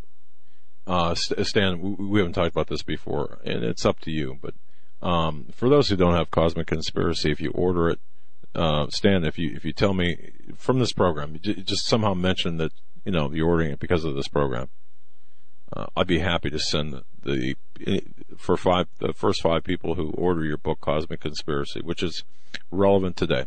I will send a free copy of my book, Stained by Blood, to them if they would like it. So, I mean, I don't know. All right. Stan, all right. If you want to. Yeah, so if they just say in there, they order the Cosmic, can you give them a free copy of your book, or? Yes, that's exactly what I'm saying. So, if they order Cosmic Conspiracy, your book, I've got 5 books left of the last printing right now in my office. Right. So if they order of your book, right? Yes, right. Stained by Blood. Stained by Blood. So what I will gladly do, if you send me the names of 5 people, and how they want, like if they want me to sign it or personalize it to, whom or to who they want me to write, I'll send them a free copy. They don't have to pay for shipping. They don't have to pay anything. First 5 people of Cosmic Conspiracy. So, I mean, it's so yeah, take advantage of that, folks. It's, hey, well, I'll tell you, the Cosmic Conspiracy is an eye-opener, but, and it's relevant today as well. So, but I just want to do that because I think it's important that people have this book, read it, and have it in their library. All right. So, all right. Boy, it's all coming to pass. It seems to be so fast, hey? Well, now, what's happening on the 23rd? Just real the quickly. sign will be there. I mean, the alignment of the 3 planets, Mercury, Mars, Venus, will be in the constellation of Leo. I've read some guy's article, disputing the fact that it's a sign because that astronomers don't really know how many stars are in the constellation of Leo, which is absolute rubbish, because the 9 stars that are there are what you can see with the naked eye, and what the ancients saw with the naked eye. And when they said there's going to be 3 new bright light stars, which are 3 planets that will appear in those 9 stars they could see in Leo, and the moon will be right at the foot of Virgo, the Virgin right next to that, and that there would be, the sun would be on her left shoulder, clothing her in light. These things were all forecast properly in the Revelation, John Revelation 12. And so the 23rd of September is when this alignment is coming, and there's no disputing that. And it's a sign that was mentioned in Revelation 12, and obliquely in a couple of other places in the writings of the Old Testament. But what's going to happen? Well, that sign will be there. Does it mean that we're going to have a judgment of the United States or the world start at that time, or a couple days or months thereafter, or even between now and then? I don't know. We just know that it's a critical sign to watch, because big things are going to be happening on the world as far as, countries against countries and leadership and that kind of stuff. Personally, I think that it may herald the crisis or the crises that I'm talking about, where we will see the arrival toward the end of the year of the quote unquote aliens, which will be Satan and his minions, posing as our elder brothers from space. But they won't come, they won't reveal themselves until these crises are life-threatening to everybody. Every man, woman, and child on the planet is frightened of nuclear war and radiation, that kind of stuff. So the 23rd of September, I think, is the sign that it's about to start. Now, it's anybody's guess. Certainly, some theories say that the rapture of the church will occur around that time. May well do. And, my bags are packed if it's going to happen then, but if it doesn't, that's fine. I'm just saying that it is a marker beacon that was given to us 2,000 years ago, well, a little bit less, but about 2,000 years ago, to let us know that this time would come, and we're there. And so we know sometime around that sign appearing that the 7-year tribulation spoken of in the Bible will start, and that means fairly soon. Very interesting. And that's hey, God made the heavens and the earth, and He put the stars and planets up there for our as for signs, a time marker, right? Yeah. And it's not, and don't confuse that, folks, with astrology. It's not. It's not astrology. It's It's a time map that can't be altered by mankind. The stars are fixed for for those purposes. You can't get up and alter them. Exactly. So the names of those stars in the constellation, all those names in the 12 major constellations, have meanings that tell the story of that period in the human development, in the human progress. Another thing that means probably nothing, but in slide 46, I found an article that yesterday that the moon hid or occluded the 3 planets that are going to be in the lineup of this September 23rd thing. The 3 stars, Mercury, Venus, and Mars, are planets, but those are the 3 bright lights that will move into position in Leo to form the 12 stars, the crown of the woman spoken of in Revelation 12. So, is there any meaning to the moon hiding them for yesterday for a short period of time, and then they spring out of that, and they take their position where they should be in the Leo formation in 4 days? It's going to be interesting. Interesting indeed. Yeah, absolutely, it will be. And that picture right there. When was that? I think that's from last night. That's what Stan's talking about with the moon. Okay. Yeah, if you click on the article, you'll see that it was yesterday. It was like, okay, I got to tell you something, okay? And the true story, Stan, and you guys can laugh all you want. We will. Okay. It was, we stopped in St. Louis. I was in St. Louis yesterday morning, 4 o'clock in the morning. 4:30 in the morning. I went outside the hotel to get something for my vehicle. Okay. 4:30 a.m. I looked in the sky and I saw that exact thing. You saw the crescent moon with the star? Absolutely. Yeah. And it was real close yesterday. There's 2 things I know how to do with my cell phone now. I know how to turn it on, and I know how to use it as a camera. I'm a little iffy on calling, but that aside. I took that picture. I took a picture just like that with my cell phone. And when my wife woke up, I showed her. I said, "Look at this." And she was underwhelmed, but I was overwhelmed. I'm telling you, Stan, I looked at that and I thought, wow. Anyway. Well, that picture that's on that article there is over Kiev in Ukraine.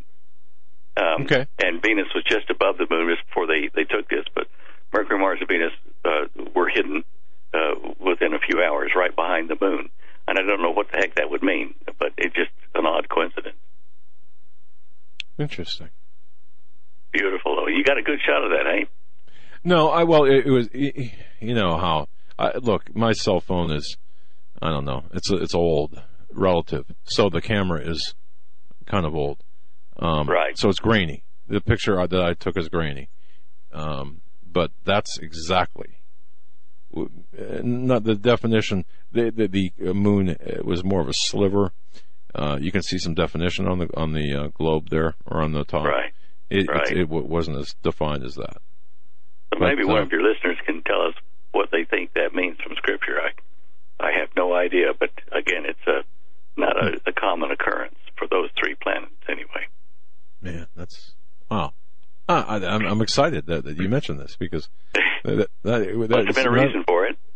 Yeah, when I looked up and I just, something about that just struck me. I need to take a picture of this. And anyway, no. Well, we'll find out, I guess. You'll have a picture of it. Yeah. See?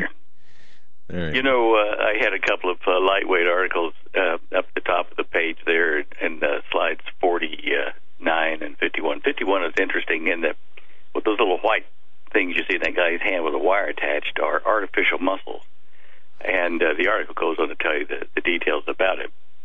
But they're 3 times stronger than human muscle, and looking at developing this stuff, because it only takes 8 bolts to make it contract and lift many times its own weight. In the article it tells you all the details of that, but its strain density, the expansion of it is 15 times greater than a natural muscle. It can lift 1,000 times its own weight. Now they're going to put that into robots, into human-like robots, facial muscles, expressions, things like that, so that they are what they call analog movements. They're not digital, rough, chunky movements. They're going to be smooth. And so we're well on the way to creating artificial behave physically anyway like a human body. Just one step further to the changing of humanity. Maybe they'll make bodies like that where they will take people's consciousness or something and stuff them into it. At least that's their plan. Well, they're definitely working hard toward that goal, Stan, with all the robotics that we see now. And then they have, the sex robots and that whole industry. It's getting kind of crazy. And I read the article that you have on the show images page, and that's an interesting article. As you said, lifting 1,000 times its weight. I think that's something that we need to take note of, because when we talk about super soldiers, if they're creating these things, what purposes would they create them for? To be soldiers. Yeah. Again, too. Another thing, just a minor kind of, light kind of thing. All this political correctness about profiling and stuff like that. Image 49 is from an article where they have developed artificial intelligence that will take a two-dimensional picture from your iPhone or something, flat picture, and it will then turn it into a 3D model of your face. And on the site, they have an animation. You can see that guy's picture, and then they rotate it around and show you in 3D that an artificial intelligence looked at that flat picture and said, this guy has to have these depths and these figures, for his face. Now, they would have looked at him out of logic. They would have to say, well, the man is of the Negroid races. His nose structures will probably be no more than this far out from his face, and the eye spacing, the ears will structure like this. And they'll take key dimensions of average Negroid features, and then white features, or Indian features, or Chinese, and they'll have to use these profiling factors in the equation they've used to make it work for all kinds of people's photographs, to then extract that into a three-dimensional image. I think the technology is great, but I had to laugh because to get away with this, they're going to have to racially profile in their artificial intelligence. Strange, but true. Stan, you've taken us to the end of the show. Fantastic hour, and we thank you so much for your time. And say hi to Holly. I'll do it, guys. God bless you now. God bless you, Stan. And don't forget, the first 5 copies of Cosmic Conspiracy order from Stan Deyo. Stan, you can send me an email with their names, addresses. I will send them a free copy, shipping included, of Stained by Blood.